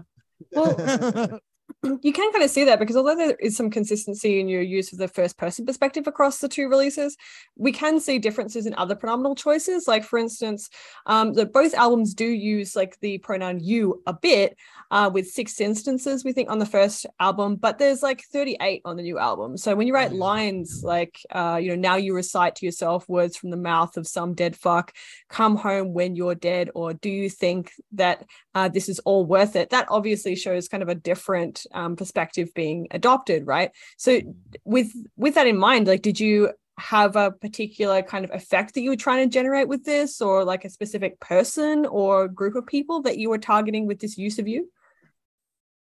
It's funny that you say that, because yes, I would say yes and no. In certain instances, there's definitely like at the end of Sheridan Road, one of the lyrics is, "Are we really one and the same?" And that part of the song is sort of about it's sort of about thinking about your place in the universe. Where are you in the universe? Who are you? What are you compared to everything else that's out there in this big mass of existence? And I think I kind of liked it. It's written in a sense where it's like you're sitting in a car next to your, whoever, your best friend, saying like, are we really the same as this shit? Are we really the same as like that? Are we, it's like written in that context, but it's also kind of got this double meaning of like, oh, I kind of want it to be maybe one of those lyrics some people will think about and kind of have more open to interpretation, because it does make you think when you're not having a direct subject matter as far as the you or the I think it kind of leaves that more open, as opposed to a song like No Land Man, which is much more of a storytelling song of like, I feel like No Land Man has that like first album vibe in a sense where it's very like there is actions that happen here that lead to a certain thing, as opposed to more of like, oh, this line can mean multiple. It's like when you read a book at different parts in your life or something like that, it can apply to different situations. And I think kind of leaving it more open-ended like that kind of opens that door up to more people to be able to read the lyrics, and it just poses more questions. Maybe it'll get people to think about them a little bit more. So the you isn't supposed to be necessarily like a specific individual who has like a name? Not in like in Self-Destruct Seminar, no. In Sheridan Road, no. These songs are very like, it's very it's sort of like either face value or for interpretation. Definitely. I would say like when we're talking about like some dead fuck in Self-Destruct Seminar, I don't think that's about one. It's about Chaucer, dude. I don't know who Chaucer is. I've never heard that name before today. It reminds me of Soft Serve. It rhymes with Soft Serve. Chaucer. What's the Canterbury Tales? Canterbury Tales, yeah. Canterbury Tales. Chaucer wrote the Canterbury. Is that like Harry Potter? Yeah. It's just like Harry Potter, dude. I'll have to check it out. Yeah, dude. It's they're considered basically the same book more or less. Yeah, I'm gonna do a speed run of Canterbury Tales after this. So I mean, I guess like this what you're doing, I get this actually kind of leads into the next question, because throughout this entire interview, actually, you guys have been quite jocular, making jokes back and forth. And it seems, to be honest, when we read your album lyrics, we both kind of thought like, I hope this isn't a misinterpretation, because we both found it to be funny in some parts. Not in like the haha kind of like the old one. The new one. Okay. Yeah. Not in like the haha like this is a specific joke sense, but kind of in the dark humor of, say, like a song like maybe Faith No More's RV, which has that line, I'm a swinging guy, throw a rope over the shower curtain rod and swing. Because you have lines like, my organs feel like they're covered in chewed gum, or a journey filled with shit and praise. I'll be the most charming man in the universe. Just watch how everyone is laughing when I talk. Or it's like the safety in watching reruns. Today, I think I'll take a brick and throw it on the highway. Like, they seem kind of darkly bizarre and amusing.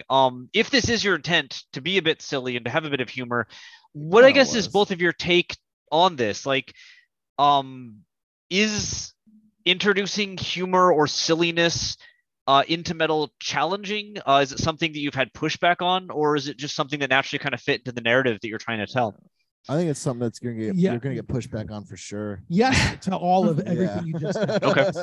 People have given us pushback. Yeah. People, but at the same time, it's like, yeah, you get it. We're guys that like have senses of humor. This band, a big part of like what we wanted to do with the Grove was kind of like, it's sort of like, let's show them who the fuck we are. Let's give the world Warforged for who we are as people, for who, it's sort of like, we're band members, we're humans, like behind the music, fucking, we're people, we're five guys. And I think that humor is a big part in it. You look at a song like Bliss Joint of the Bing, which has a lot of humorous lyrics. It's, when you get fucked up, when you're out partying, drinking, with the people you want to be hanging out with, you're usually doing it in a good party setting. You've been to a party before. It's sort of kind of like, I feel like it kind of goes, it's like the sultry nature of drinking and getting fucked up, and like, it's like being a class act, but not being a class act. It's yeah. I mean, it's just like, I don't know. We're all like, like we're friends. We're all friends before we're like band members. Like we're all like, and it's like we all feel comfortable with each other to like say certain shit around each other. Like it's humor in a different way too. Like we're not the type of band that like, we're not the guys that think it's funny to do like a banjo cover of a song that's too fast and it just sounds stupid. You know what I mean? It's like, we're not just trying to like, let's cover Bruno Mars. It's like, we're not trying to patronize shit. Yeah. We're not trying to come from this humorous aspect to patronize it. We're coming at it with an angle to kind of make it more human, to make it more like, oh yeah, okay, this is an emotion that people feel, and it's like all these motherfuckers are singing about it.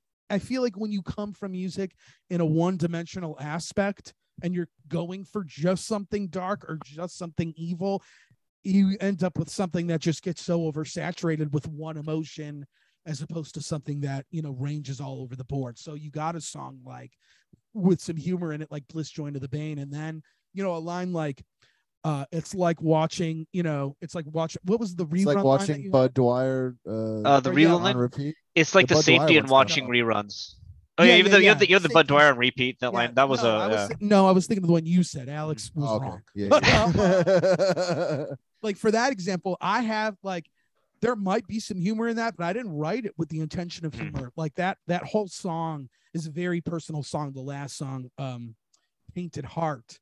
For me, I wrote the lyrics to that one, and that line, it's like the safety in watching reruns is sort of like, I wrote that in a perspective of like, you get home, there's so many, I feel like there's such a human instinct these days in people where it's like, you get up, you go to work, you come home, you pop on your favorite it's like everybody that watches The Office, everybody that like finds the comfort in the shit that they know and the shit that's their day to day, their every life, the things that make them feel safe, the things that make you feel like my life is stable because I'm doing this one thing I always do. So that's an indicator of stability. But it's interesting that you find the humor in that line, because that might not be the purpose of it. But I love that somebody is able to get something like that out of it, because it is kind of like, yeah, there is safety in watching reruns, but it's like, who wants to fucking watch reruns? Give me something new. But then you have me that's like, oh, I watched The Sopranos 6 times. It's like, what am I feeding into my own bullshit? But I am. That's the best part of it. And I definitely remember sing about it. I definitely remember thinking that lyric was weird when you showed it to. Like, I don't know. I thought I think the word rerun just like right. It's not a metal word. Yeah. But no. In my head, I think of cereal and like cartoons when I hear the word rerun. And that's the idea. It's like you think of things that aren't dangerous to you. You're thinking of a word it's not a word that's, like destruction or whatever the fuck. It's something that you wouldn't see in a metal song. And it's so like you're definitely both aware that like some of these phrasings are a bit like not, I guess, what you'd a stereotype of metal, right? That like this kind of, I mean, it kind of has like a Bukowskian kind of Yeah, it was a concerted effort for sure. Yes, for Okay. sure. It's a bit of a concerted effort. I mean, I mean, it's just the idea of pushing it outside of that box. Well, yeah, Like, lyrically, what can we convey without it being overtly metal? Right. So Lyrically, me and Jason are on the same page a lot with that shit. Where like we listen to a lot of non-metal stuff that has lyrics like that, where like it's a little more like honest. It's not like very like thesaurus-y kind of lyrics where like you try to pick out like big words to like make it sound more evil or something. It's like we both had that kind of like understanding with each other when we were writing lyrics and the shit. Like we were gonna like do something that was a little more We didn't down want to earth, that type of right, thing. right. Hmm. Yeah. Well, we did want to ask you about some other kind of major themes that we noticed off the new album. Let's do it. One is a kind of back and forth between images of cars and houses. So for cars, No Land Man states, "I'm the headache from inhaling exhaust fumes heated like a radiator," and Sheridan Road lists actual street names in the lyrics. And houses appear in lines like "reupholstered and refinished with the fresh coat of mace," "on him of broken teeth." And the song "House of Resentment" is unsurprisingly built entirely around the metaphor of house. Is this all chance, or is there something on this record about this sort of like domestic lifestyle or context, perhaps the kind of stereotypical emblems of American success, like the house and the car? Shit right there. I was definitely going for like more of a domesticism feel to metal because it's something I feel like isn't as it's so, man, this is so fucking fun to talk about. It's insane. That's though, a great question. To hear those references, because there's a lot of that shit where it's like, oh man, like the car leaking in there. Oh hell yeah, and we'll get into that right now. But it's basically it's like, you know, a lot of this record was written in 2021, which was headlong into the pandemic. Sure. So a lot of my time in the pandemic was spent driving because I wasn't going to work every day. Me and Alex live in Chicago proper. We live downtown, you know, in the city, where we would take public transportation to our jobs. We would take the Chicago CTA trains to work, take the bus, and we stopped doing that every day. So I started driving a lot more and driving longer distances. I mean, there was like Sheridan Road, for example, that whole song is a stream of conscious about a drive. It's about getting baked as fuck and getting in your car and going on a sick ass cruise, and just kind of like what that was like for me is sort of the angle of that song was written. But when you look at a song like Hymn of Broken Teeth and you're talking about the line "reupholstered and refinished with a fresh coat of mace," like that wasn't written specifically to be, that was actually inspired by furniture restoration, because I have a good friend that does furniture restoration for a living. But that song in a sense is sort of about, which we'll get into it at another time more, I'm sure. But I'm very interested to see what the public thinks about that song, because that's like our first diss track. And it's a diss track at nobody in particular. It's just it's a diss track at people who write music who don't do it in a way. It's supposed to be sort of about the type of music that you see that's not about the artistic value of it, but just sort of to make a product. And it's sort of a song that highlights like, you just do the same motherfucking shit just because you want to give people a product, as opposed to like writing something that's more fulfilling or more creatively engaging. As like, you know, and you see it, metal is like the perfect example of like putting your heart on your sleeve and going out there and writing about, you know, topics that you're not going to see in something like in Glee or whatever. Glee. How old is that? How great? bad Yeah, is that? great. That was sick. Shit ass reference. Old ass motherfucking reference. That show has been on for what, like 10 years? Yeah, I think everyone on that show's years? dead now, dude. That's not true. I don't think that's true. Definitely not dead. But you know what I mean? One guy died. It's sort of like that's my point, I guess. Yeah, that's a good point. Was that a decent or yeah. Oh, they were talking about like domestic, like houses and cars and stuff. The houses thing, it's sort of like the street name Sheridan Road. Like I said, it's inspired by an actual drive. Sheridan Road is a street in Chicago linked to the famous, now I don't even know what it's currently called, Jean-Baptiste Point du Sable Drive. Wow. Yep. Which was formerly he's the guy who founded Chicago, I guess. I don't know. Yeah, and Lakeshore Drive, which is formerly Lakeshore Drive, which is one of the more infamous streets in Chicago that runs along Lake Michigan. You go along the entire coast of the city, and you could actually take that street, which turns into Sheridan Road, all the way up north to Wisconsin and even then some. And it's very close to where I live. and it was a road I would take all the time. It was like my standard drive. I was like, I'm going for a drive because I'm fucking bored of being in my apartment because there's nowhere else to go during a lockdown.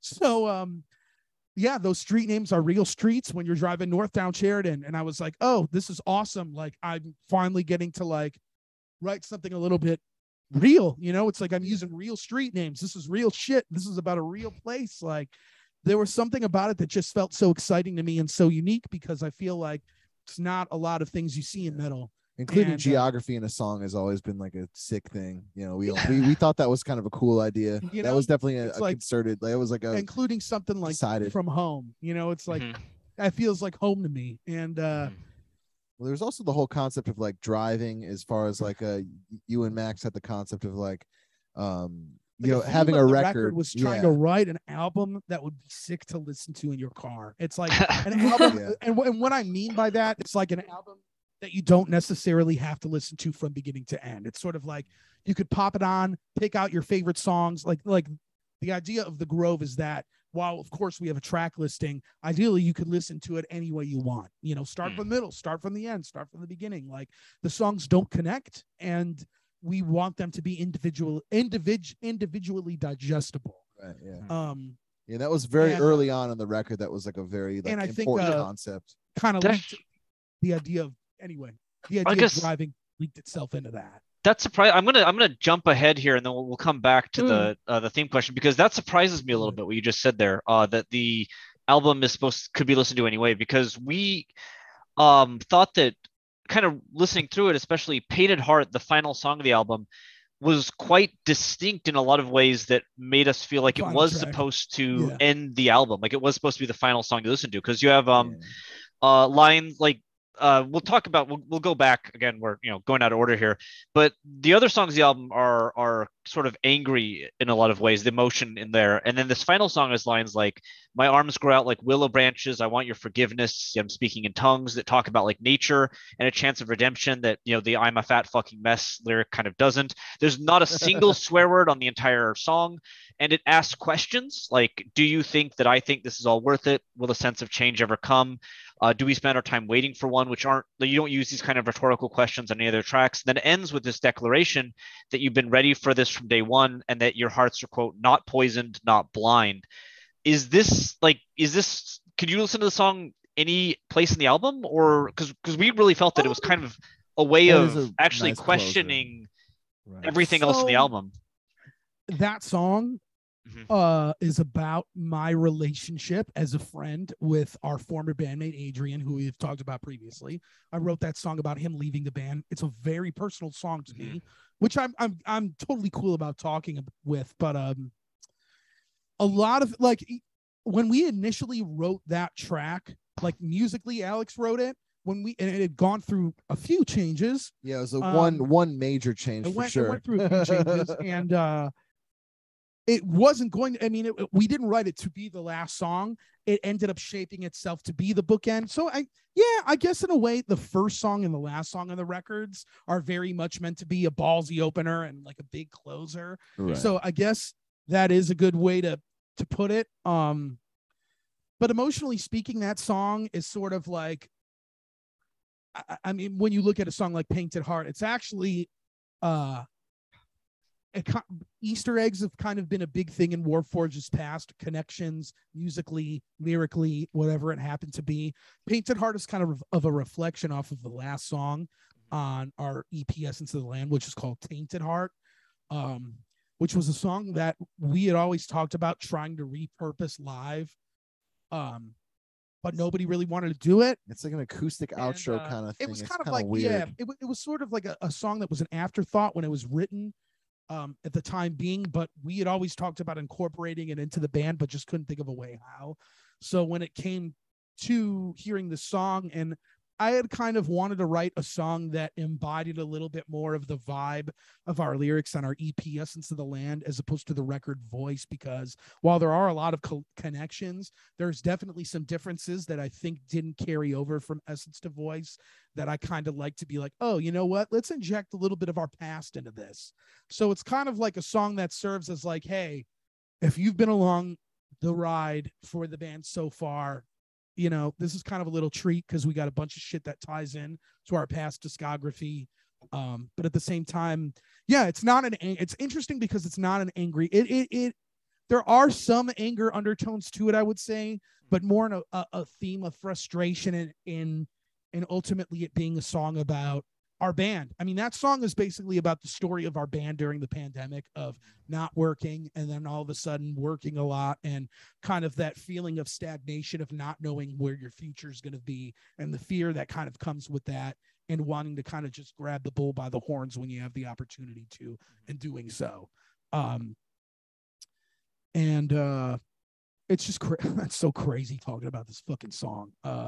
Because I've like listened to it so many times now, but it's still not even out to the public. Like as of right now, when we're recording this, it's a good song right now. Thank you. I liked it. I'm glad you dig it, and it's definitely different it's another different song, very big melodic one with some singing in it. And I had known that I wanted to write a song about my experience with Adrian, because I had known it was so fresh at the time, and it was such a big event that sort of happened in my life and with the history of the band. I mean, Adrian and I were the last original member. I'm like the last original member. Alex is the next standing guy now in the band. I mean, the next longest standing dude that's been in Warforged since almost since the inception. Yeah, like a little bit after 9 months, 10 months, something like that. But yeah, it was definitely that song was definitely a big. Well, yeah, and we never thought that Adrian would leave I mean, he was kind of the band in our eyes for what it's like. It was like a lot of what we did was his vision, and it was like we never expected him to leave, and like that was a big shock. I mean, I took it as a way of, I was like, I love writing songs and stuff. When he left, I was like, oh my god, I'm gonna write all these fucking songs. No, I was excited, but everyone else, like, I mean, Jason had a way fucking different. It was a lot different for me. He had different emotions about that, but it's like, but it was still like we all had that understanding that like he probably never was going to leave the band. It was kind of his shit. It was a very it was just a big change for our band, and it was something that I guess none of us had initially ever thought about or planned for. It's one of those things where it's like you don't plan for shit like that to happen, but this record is sort of about us embodying who we are as a band, because I think a lot of us, Adrian did write a lot of the music previously. He had a very heavy hand in the creative aspect of the band. A lot of it was his control. And I think the Grove is kind of a representation of that control being dispersed back to the band and sort of just like, hey, who are we? Adrian's not here anymore, but we're still a band. We're still guys that have been playing music together. Still all friends. We didn't. It's like we're a family, and I don't think it ever crossed our mind to like break up. We were kind of just like, well, where do we go from here? Yeah, we'll just keep going, I guess. Like, so stop. Yeah, we don't want to. I mean, this is changing the most our name success we've ever had in a band, and like, I don't know. I firmly believe it's like, there's people that have been on the internet that have heard our new songs that are like, yeah, they should have changed their name. And you know what? Fuck it, we're not. Yeah, we worked our asses off to get to where we are. We're still working our asses off to get to better places. Sorry, your name for 2 if you don't days, like it, you don't have to fucking listen to it. And it's just sort of like, you get what you're gonna get with us at this point. And I think I would hope, and I mean, at least from this point here on, now that this album's coming out, once it's said and done, I hope it then leads to more people being like, you know what, maybe I'll approach Warforged with no expectations, because I don't know what the fuck to expect. And that's sort of kind of where I at least where I want people to be at. I want people to not know what our next move is going to be. This is it's definitely a contrast from the first record musically and lyrically, as we've been discussing. And even the stuff we're working on now, I feel is a contrast of some of the stuff you're hearing on the record that drops in a month. Yes. And it's exciting. It just makes it so much more. It's like, if you're doing this to the degree that, we're in our 30s as a band. Most of us, not all of us, most of us are fucking broke. We play a style of music that it doesn't get a lot of play in places where music does. I mean, now we're living in a world where the music industry almost feels like it doesn't exist in certain aspects. Oh shit, did my mic cut out? No, it's good. No, you're good. Yeah. Okay. And when you put so much work and time and money into something as an adult that you've been working on for so long, it's like, you better fucking love what you're doing. And it's like, if you're writing some shit that you don't like if you're doing some shit that you don't want to be doing, like, yeah, right. Why are you putting in all this work? You're putting in so much work into something that is such a big machine and such a big entity. It's like being in a band it's a lot of work, especially if you want, if you want to be in a touring band or, really be in a band that gets some notoriety. Like, you got to be loving what you're doing. Because if you're not, sure, it might make those things a lot worse. 100%. At least the harder part's a lot harder. Yeah. Well, going back to like some of your major themes, like the other theme that we did see, kind of links in with this discussion of nature that we mentioned a bit earlier, was themes of fire, smoke, or heat. So No Land Man mentions steam boiling and a temperature of over 100 degrees. Right. Hymn of Broken Teeth and Sheridan Road mentions smoking cigarettes. Bliss Joined to the Bane opens with blinding light brazenly burns a hole through my eyelids. Burning Days is, called Burning Days. The Place That Breaks Your Bones mentions a suit, the shade volcanic, outer husk covered in ashes, cotton dressed of red molten chrysalis. So what makes you keep returning to this theme of fire or heat? Oh man. Jeez, man, that might not have been something we were consciously aware of, at least not me. I'll give it to you. Most of those lyrics that you just said, I wrote a handful of them. The first, that No Land Man, the parts that are sort of about hate, there's a whole passage that's about comparing human hate to doing fucked up shit and then to a car. There's a whole verse, the one that you're talking about, like with the steam and like it's a song essentially about anger, but like trying to turn it into metaphors in a way of like there's a whole the verse after Jordan from Distant Tombs. Tim does this we have an effect on his vocal, and it's more of like it's under this acoustic part of the song, but it's like, I'm the engine of hate, blah blah blah blah blah. It's basically describing like as like your hatred being fueled like a fucking car, and just like a truck, and just being like, fuck you motherfuckers, I'm going straight into it. And I mean, the end of that song is about the character, the No Land Man, driving his car and getting into a giant car wreck and like getting ejected from his seat. And like the last part of the song is about right before the dude like dies, essentially the last minutes of his life are peace, because he's caused so much chaos and destruction that he feels an inner peace within himself as in this like nightmare of a scene. And when it came to the other lyrics you would mention in The Place That Breaks Your Bones about the like the black soot and whatnot, I had written that song. That's the song that I had talked about. So it's kind of like two big things influenced that song. The Sopranos. That very same of course. Day, yeah, that got very it. same day I wrote that was, so I merged like my idea of that love I was talking about before with some visual aspects of something that our guitar player Jace had been telling me. So this was like the summer of 2021. It was our guitar player Jace has some family that live in Hawaii, and he had just flown out to visit them, and he came back, and I hadn't seen him since he come back. So me and him got fucked up at the beach in Chicago by my apartment, and I was getting pretty high. He was getting pretty drunk, and he was telling me about this crazy black sand beach that he had visited in Hawaii, and was just describing it to me, and I was so baked and just taking it. It sounded like the way Jace did a really good job of describing it, and like the way he was telling me it like took me there. I was like, fuck, I could like visualize this. And like, I hadn't had anybody tell me anything like that in a really long time. And I couldn't stop thinking about it. I was like, damn, that's really cool. Like, I really got a very cool, like visual representation of that. And I was like, that's it. So weed, home, laptop, Sopranos, Hawaii Story, bam, Place That Breaks Your Bones. I had it done in like 2 days after that. Like, I wrote the bulk of that song after we had gotten home from the beach, because this wave of inspiration just hit me, because there's a scene in The Dream Tony has with this woman and he's wearing this really it's a beautiful suit. It's like a big gray suit, like a striped gray suit with it's like a a muted dark orange color, like undershirt and tie, and it looks like, you know, like the outside of a volcano. You open it inside and you get that warm lava color. And I'm like, shit, that's really cool. And it's like, probably wouldn't have been thinking about that if I wasn't smoking a joint, but you know, I am. Here we are. The idea's there.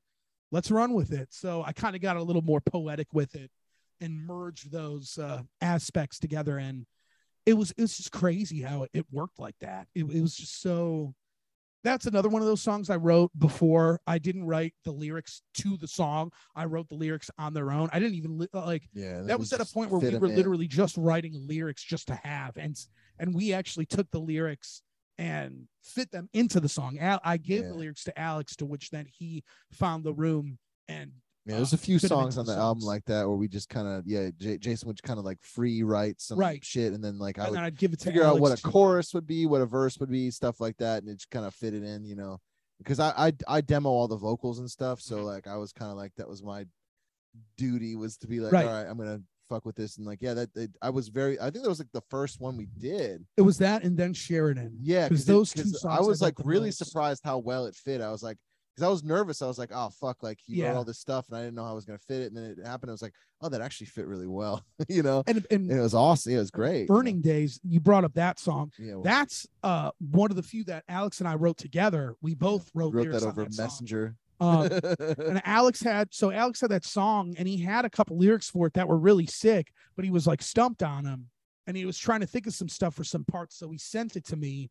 And there was this theme, you know, the demo was called Burning Days. That's another one of the, I think that and No Land Man are the only titles we kept from the initial titles, like from the demo titles. When you write a song, you save it as some dumb bullshit line, and like you had the first verse to that song, which has lines about suffocating on fumes, and then the chorus, I think. So there's kind of like this fire theme going as it was to Burning Days, and it was kind of like. I wrote these lyrics that sort of brought in this allegory of like wasting your money and wasting your time as like burning your money and burning your, you know, just like burning your fucking life away. And I at that point was like, this is cool. We got these fire metaphors going. Why don't I try a little bit more things, you know, like the Wicker Man that's where I got that lyric about the Wicker Man on display. You could count on my pockets being lined with ash. It's about being a broke ass motherfucker. That's literally what that line's about. It's about when you want to go out and ball out and you're like, oh yeah, I have $5 in my pocket, or it's like, oh yeah, I have to wait 2 more days because I only have X amount of money in my bank account. You know, it's like it's just doing stupid shit with your money. Feeling like you fucked up your life and you don't have. But it sounds cooler, you know, when you put it in the euphemism of like a Wicker Man, because it's like what is this, that movie with Nick Cage where he's fucking punching motherfuckers, or the OG stung with Christopher Lee, right? Which is a great film. These repeated references to fire then that keep coming up, you feel like they all kind of had individual motives? It wasn't like an attempt to have sort of a theme for the album? Okay. No, 100%. They 100% had individual motives. It's cool hearing about these like themes that are present throughout the record, because it's like we wrote a lot of these songs, you know, in a very similar, you know, in a similar timeline. So it makes sense that there's themes that are kind of intertwining here, but it's because like, I don't know, Alex and I, our heads like look at these songs in such a way that once you start to hear other people talk about them, it's really interesting, because that's shit like we didn't pick up on that, or the I and you stuff. Like I didn't pick up on that either. Yeah, man, I figured that makes more sense, because I figured it was more narrative than the last. Because like the fire metaphors, the only time it was really intentional was Burning Days. Was that right? That's like where those lyrics title. I was trying to get more lyrics in that kind of theme, and it makes it easier when you're writing with another person to kind of have a central theme, because then you guys are agree on the writing more towards that was what was so hard makes more sense. So hard about you get two lines that you could get lines that fit one theme. So we were trying to write No Land Man. We couldn't even agree on like what the theme was. We were kind of like, and then you just kind of settled on something. And it was like, all right. Well, Alex wrote a bunch of shit, and then he was like, and then I wrote some stuff, and I was like, it was a pain in the ass. I have them too. I got them all too. But yeah, it was interesting because like we could not agree on a theme for No Land Man, and then Jason just all of a sudden he was like, "This is what it's about." Like, we kind of leaned into this destructive thing with it, and it works a lot better. It's a heavy, dark song, right? It's one of like, and it's the intro. You want to come out kicking ass, you know? Yeah, it's like it's so funny because I feel like everybody would have expected us to make that the first single on the album, and it's like, nope, we're not gonna release it before it comes out. Eclectic singles is the way to go. It's sort of, we go for like the songs that we know people are gonna be like, what, you guys a fucking deathcore band now? Like that's where we're at right now. Not exactly. We put out Bliss Joint of the Bane. People on Reddit were like, they're a deathcore band now, fuck them. And then we put out Sheridan Road, and then people were like, this song is really good, but I don't like it, fuck them. And it's like, it doesn't make any sense. We actually got a good response to that song. Yeah, it's very weird. People did actually kind of like that one more than the first song. And I knew that was going to be the case, and that's fine. But it's like, we got plans. We have meaning behind all this. There's reasons why we do this stuff the way we do it. So. Okay. Well, this next question, our final sort of theme we noticed might also just be kind of individual song based, but I guess like looking at the album as a whole, we kind of felt that there's a combined theme of sort of anger and self-contempt that runs throughout. Like anger in metal albums is obviously not an uncommon emotion, whatever, but the anger on this album often feels kind of like futile or miserable. Like when the protagonist or singer describes themselves as dull and alone, fear-ridden, worry-prone, lost and empty, vaguely self-destructive, or says, I've let years of my life burn up in smoke, but there's time ahead before the breakdown starts. Was kind of anger, especially sort of kind of an impotent or like frustrated anger, a theme that you kind of came to this album with, or is it just something that sort of came up track to track, like the Fire theme? Yeah, it might be a track to track type. I don't know. Like I mean, I wrote both those lines, and like I just feel like that's kind of the way I approach a lot of shit in life. I feel like a lot of times certain like emotions, especially like strong emotions like anger and stuff, can feel futile. I mean, especially like during like 2020, 2021, like sometimes you're just like sitting alone and you're like, I don't even know what the fuck I can even like feel valid in thinking. So like sometimes it does feel that way, like especially with those two lines you just said, like those are very much like that kind of a thing where it's like I don't even know like what I can feel about this anger. It's just kind of like it feels futile for sure. Like a lot of emotions, I don't know, I have a certain way of regulating my own emotions where I kind of try to make fun of myself or try to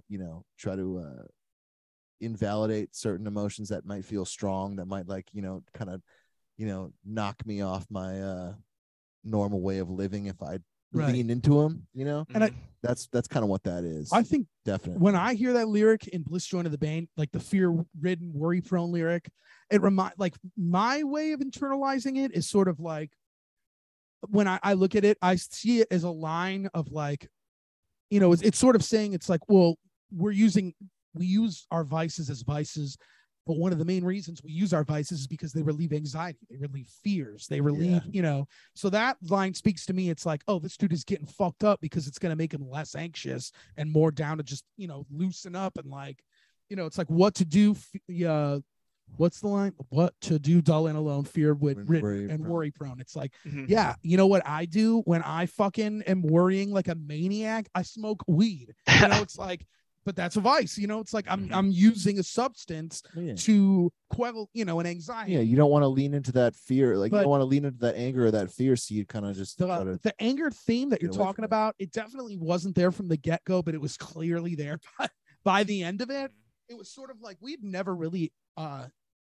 I felt like at least previously with our band, we never really touched on that emotion, like anger. And I feel like in death metal, anger is a common emotion, but it's portrayed in such in a lot of very narrow lined ways. Violent violent. Kill motherfucker. And we have violence. No Land Man is a very violent song.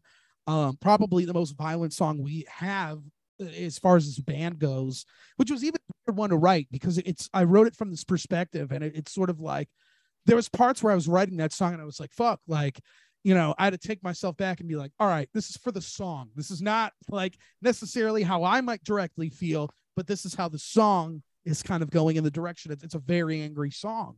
And, I think the anger pops up, but it's anger for different things in different ways. And I really think a lot of it popped up like because of the place we were in writing that record. We had just gone from being in a touring band to the pandemic knocking that shit away and crushing our first record cycle essentially. And there's a lot of aggression built up with certain things like that. And then writing a more angry record, coming at emotions at least more in an angry, it's like I feel like this record is angry in different ways. Like Hymn of Broken Teeth is an angry song about the music industry. No Land Man is an angry song about what it feels like before you're going to snap. Self-Destruct Seminar is an angry song about people who think they know what's best for you. It's like there is anger as a common theme, and I feel like a lot of it comes from that feeling of no control. Because when that pandemic hit, it just took that rug from underneath us, where it's just like we have no control over our situation at this point. And especially really early on, because it's like nobody knew about the virus, nobody knew what to do, nobody knew how to acclimate to it. I mean, it was a whole fucking up and change, and that's a scary thing for a lot of people and for the world. And it creates a lot of not having control. I feel like creates a lot of anger for people when you're not in control of your situation. Sometimes. Well, at the beginning of this interview, you mentioned the potential lyrics to be therapeutic. Does that come back in here?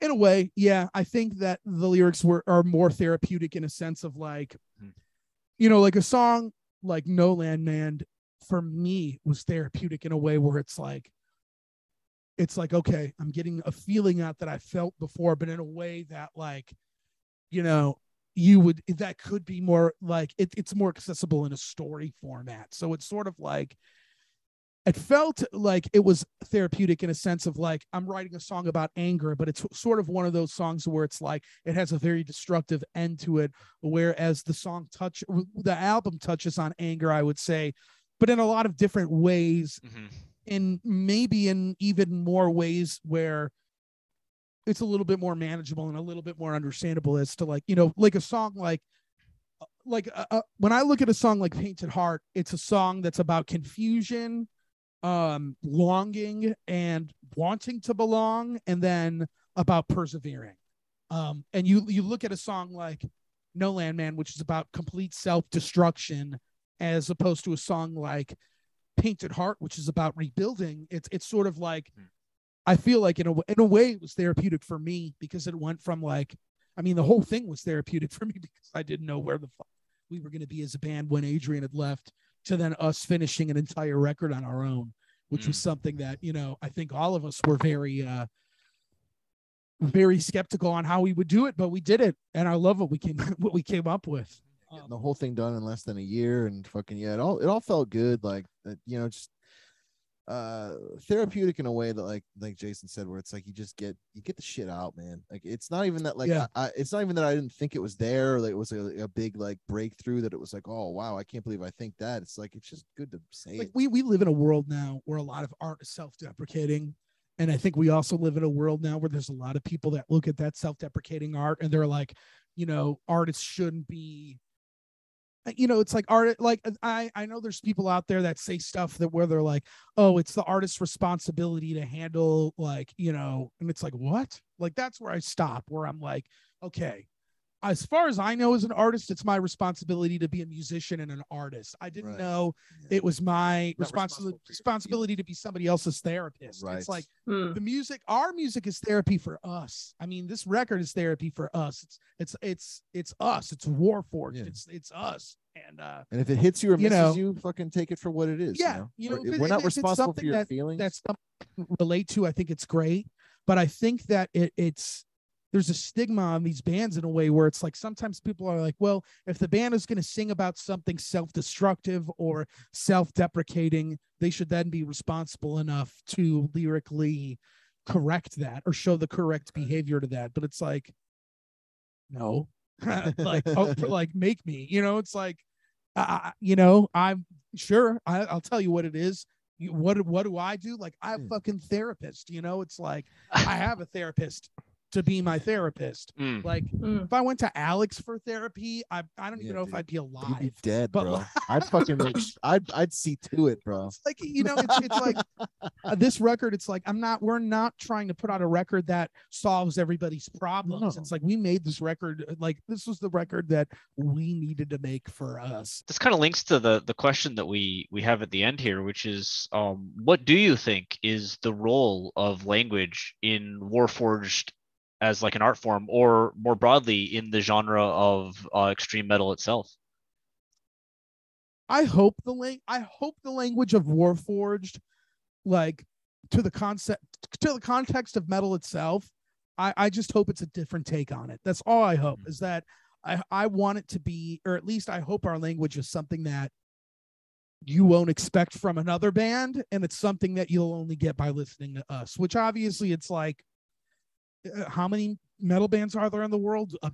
Billions. Let's go on Metal Archives and then let's start looking at like the bands that, it's like, we're not reinventing the wheel. We're not grammatical geniuses. I just want our music to make you think about something different at the end of the day. And I hope the language of Warforged just makes somebody think something different than they would have been thinking of than maybe what they would think of listening to their other favorite metal bands or the metal bands that they're used to hearing. I hope it's just doing something honest. We just hope the language is honest, and we hope the 100%. Honesty provides uniqueness in a way. It's like uniqueness and honesty is the approach. That's what you can hope for. I think in general as an artist, it's like I think like your goal is to be like as like true to what you think is good as possible, like as true to like what you think is like a sick song or sick lyrics. Like I think that's the most important thing, is just making sure that you're being as honest with yourself to like what you're writing. And I hope that, I think that we achieved that with this record. I think that like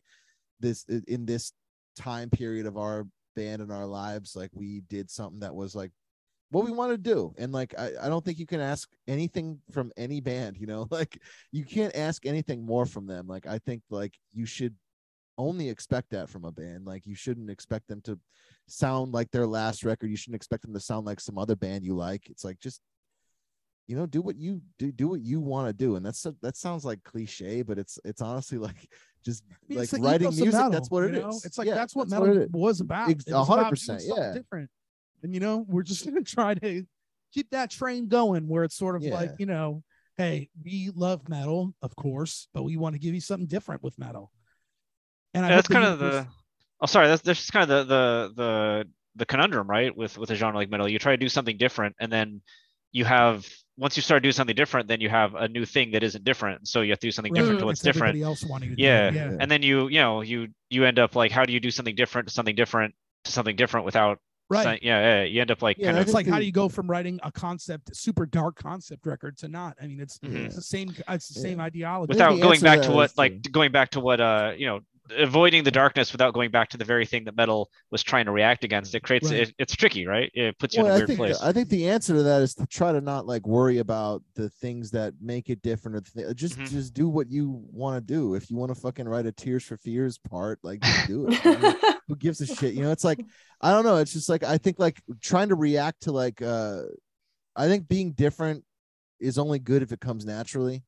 Or trying to like do that. It's like it's only sick if it comes like from a place of like just sincerity, because otherwise it's like, if you're trying to be different for the sake of being different, it's like, well, just whatever. You're just ends up being obvious that that's what it is. Gonna get fucking Mr. Bungle, dude. Shots fired. Oh, that's it. This interview's over. I love Mr. Bungle. This is we're getting into tested territory here. I get a lot of critique on, not critique, but like people always tell me my vocals on the record, the clean vocals sound like Mike Patton, and I don't get it. So I don't think that at all. I want to fire. Really? I want to fire some. Yeah, shots. we get that a lot. We've gotten that from a bunch of people. Yeah, he sounds like Mike Patton. That didn't. I'm a huge Mike Patton fanboy, but like I've listened to I think every major album he's put out, and I did not get any Mike Patton vibes from your vocals. What vibes do you get from his voice? Well, I didn't know it was him. That's like that was something uncovered at the beginning of the interview. I was just surprised that you guys had clean vocals. I was kind of just like, oh, okay. Like it took me a sec to be like, oh, okay, so this is gonna have clean vocals in the album, and like I dug it. It was it wasn't expected at all, because I listened to your first album and stuff, and there's nothing, the whole like sonic experience of this album I think is a little bit different. It's a little like the first album has that kind of wall of sound feel, if you know what I mean. Whereas this one, like, it's still got that, like, it still sounds like you guys, but it's got like a bit, it breathes a bit more. It has like a bit and then when you add that with like clean vocals, I was like, oh, okay. But I wasn't like, aha, California. Yeah, This is a Mr. Bungle song now. No, Yeah. I didn't feel like, yeah. Oh, they sound like Disco Volante here.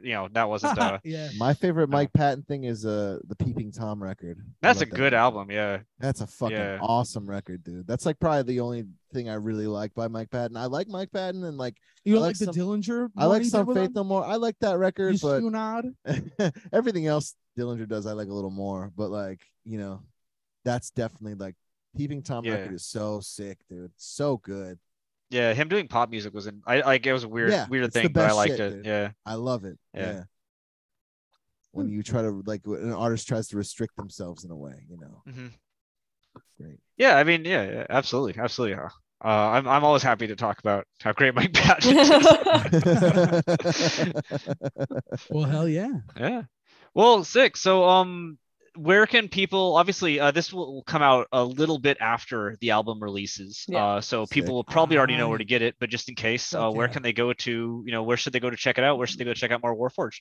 We have if you're looking to buy any copies of our stuff, please go to either the Artisan Era store or nightshiftmerch.com.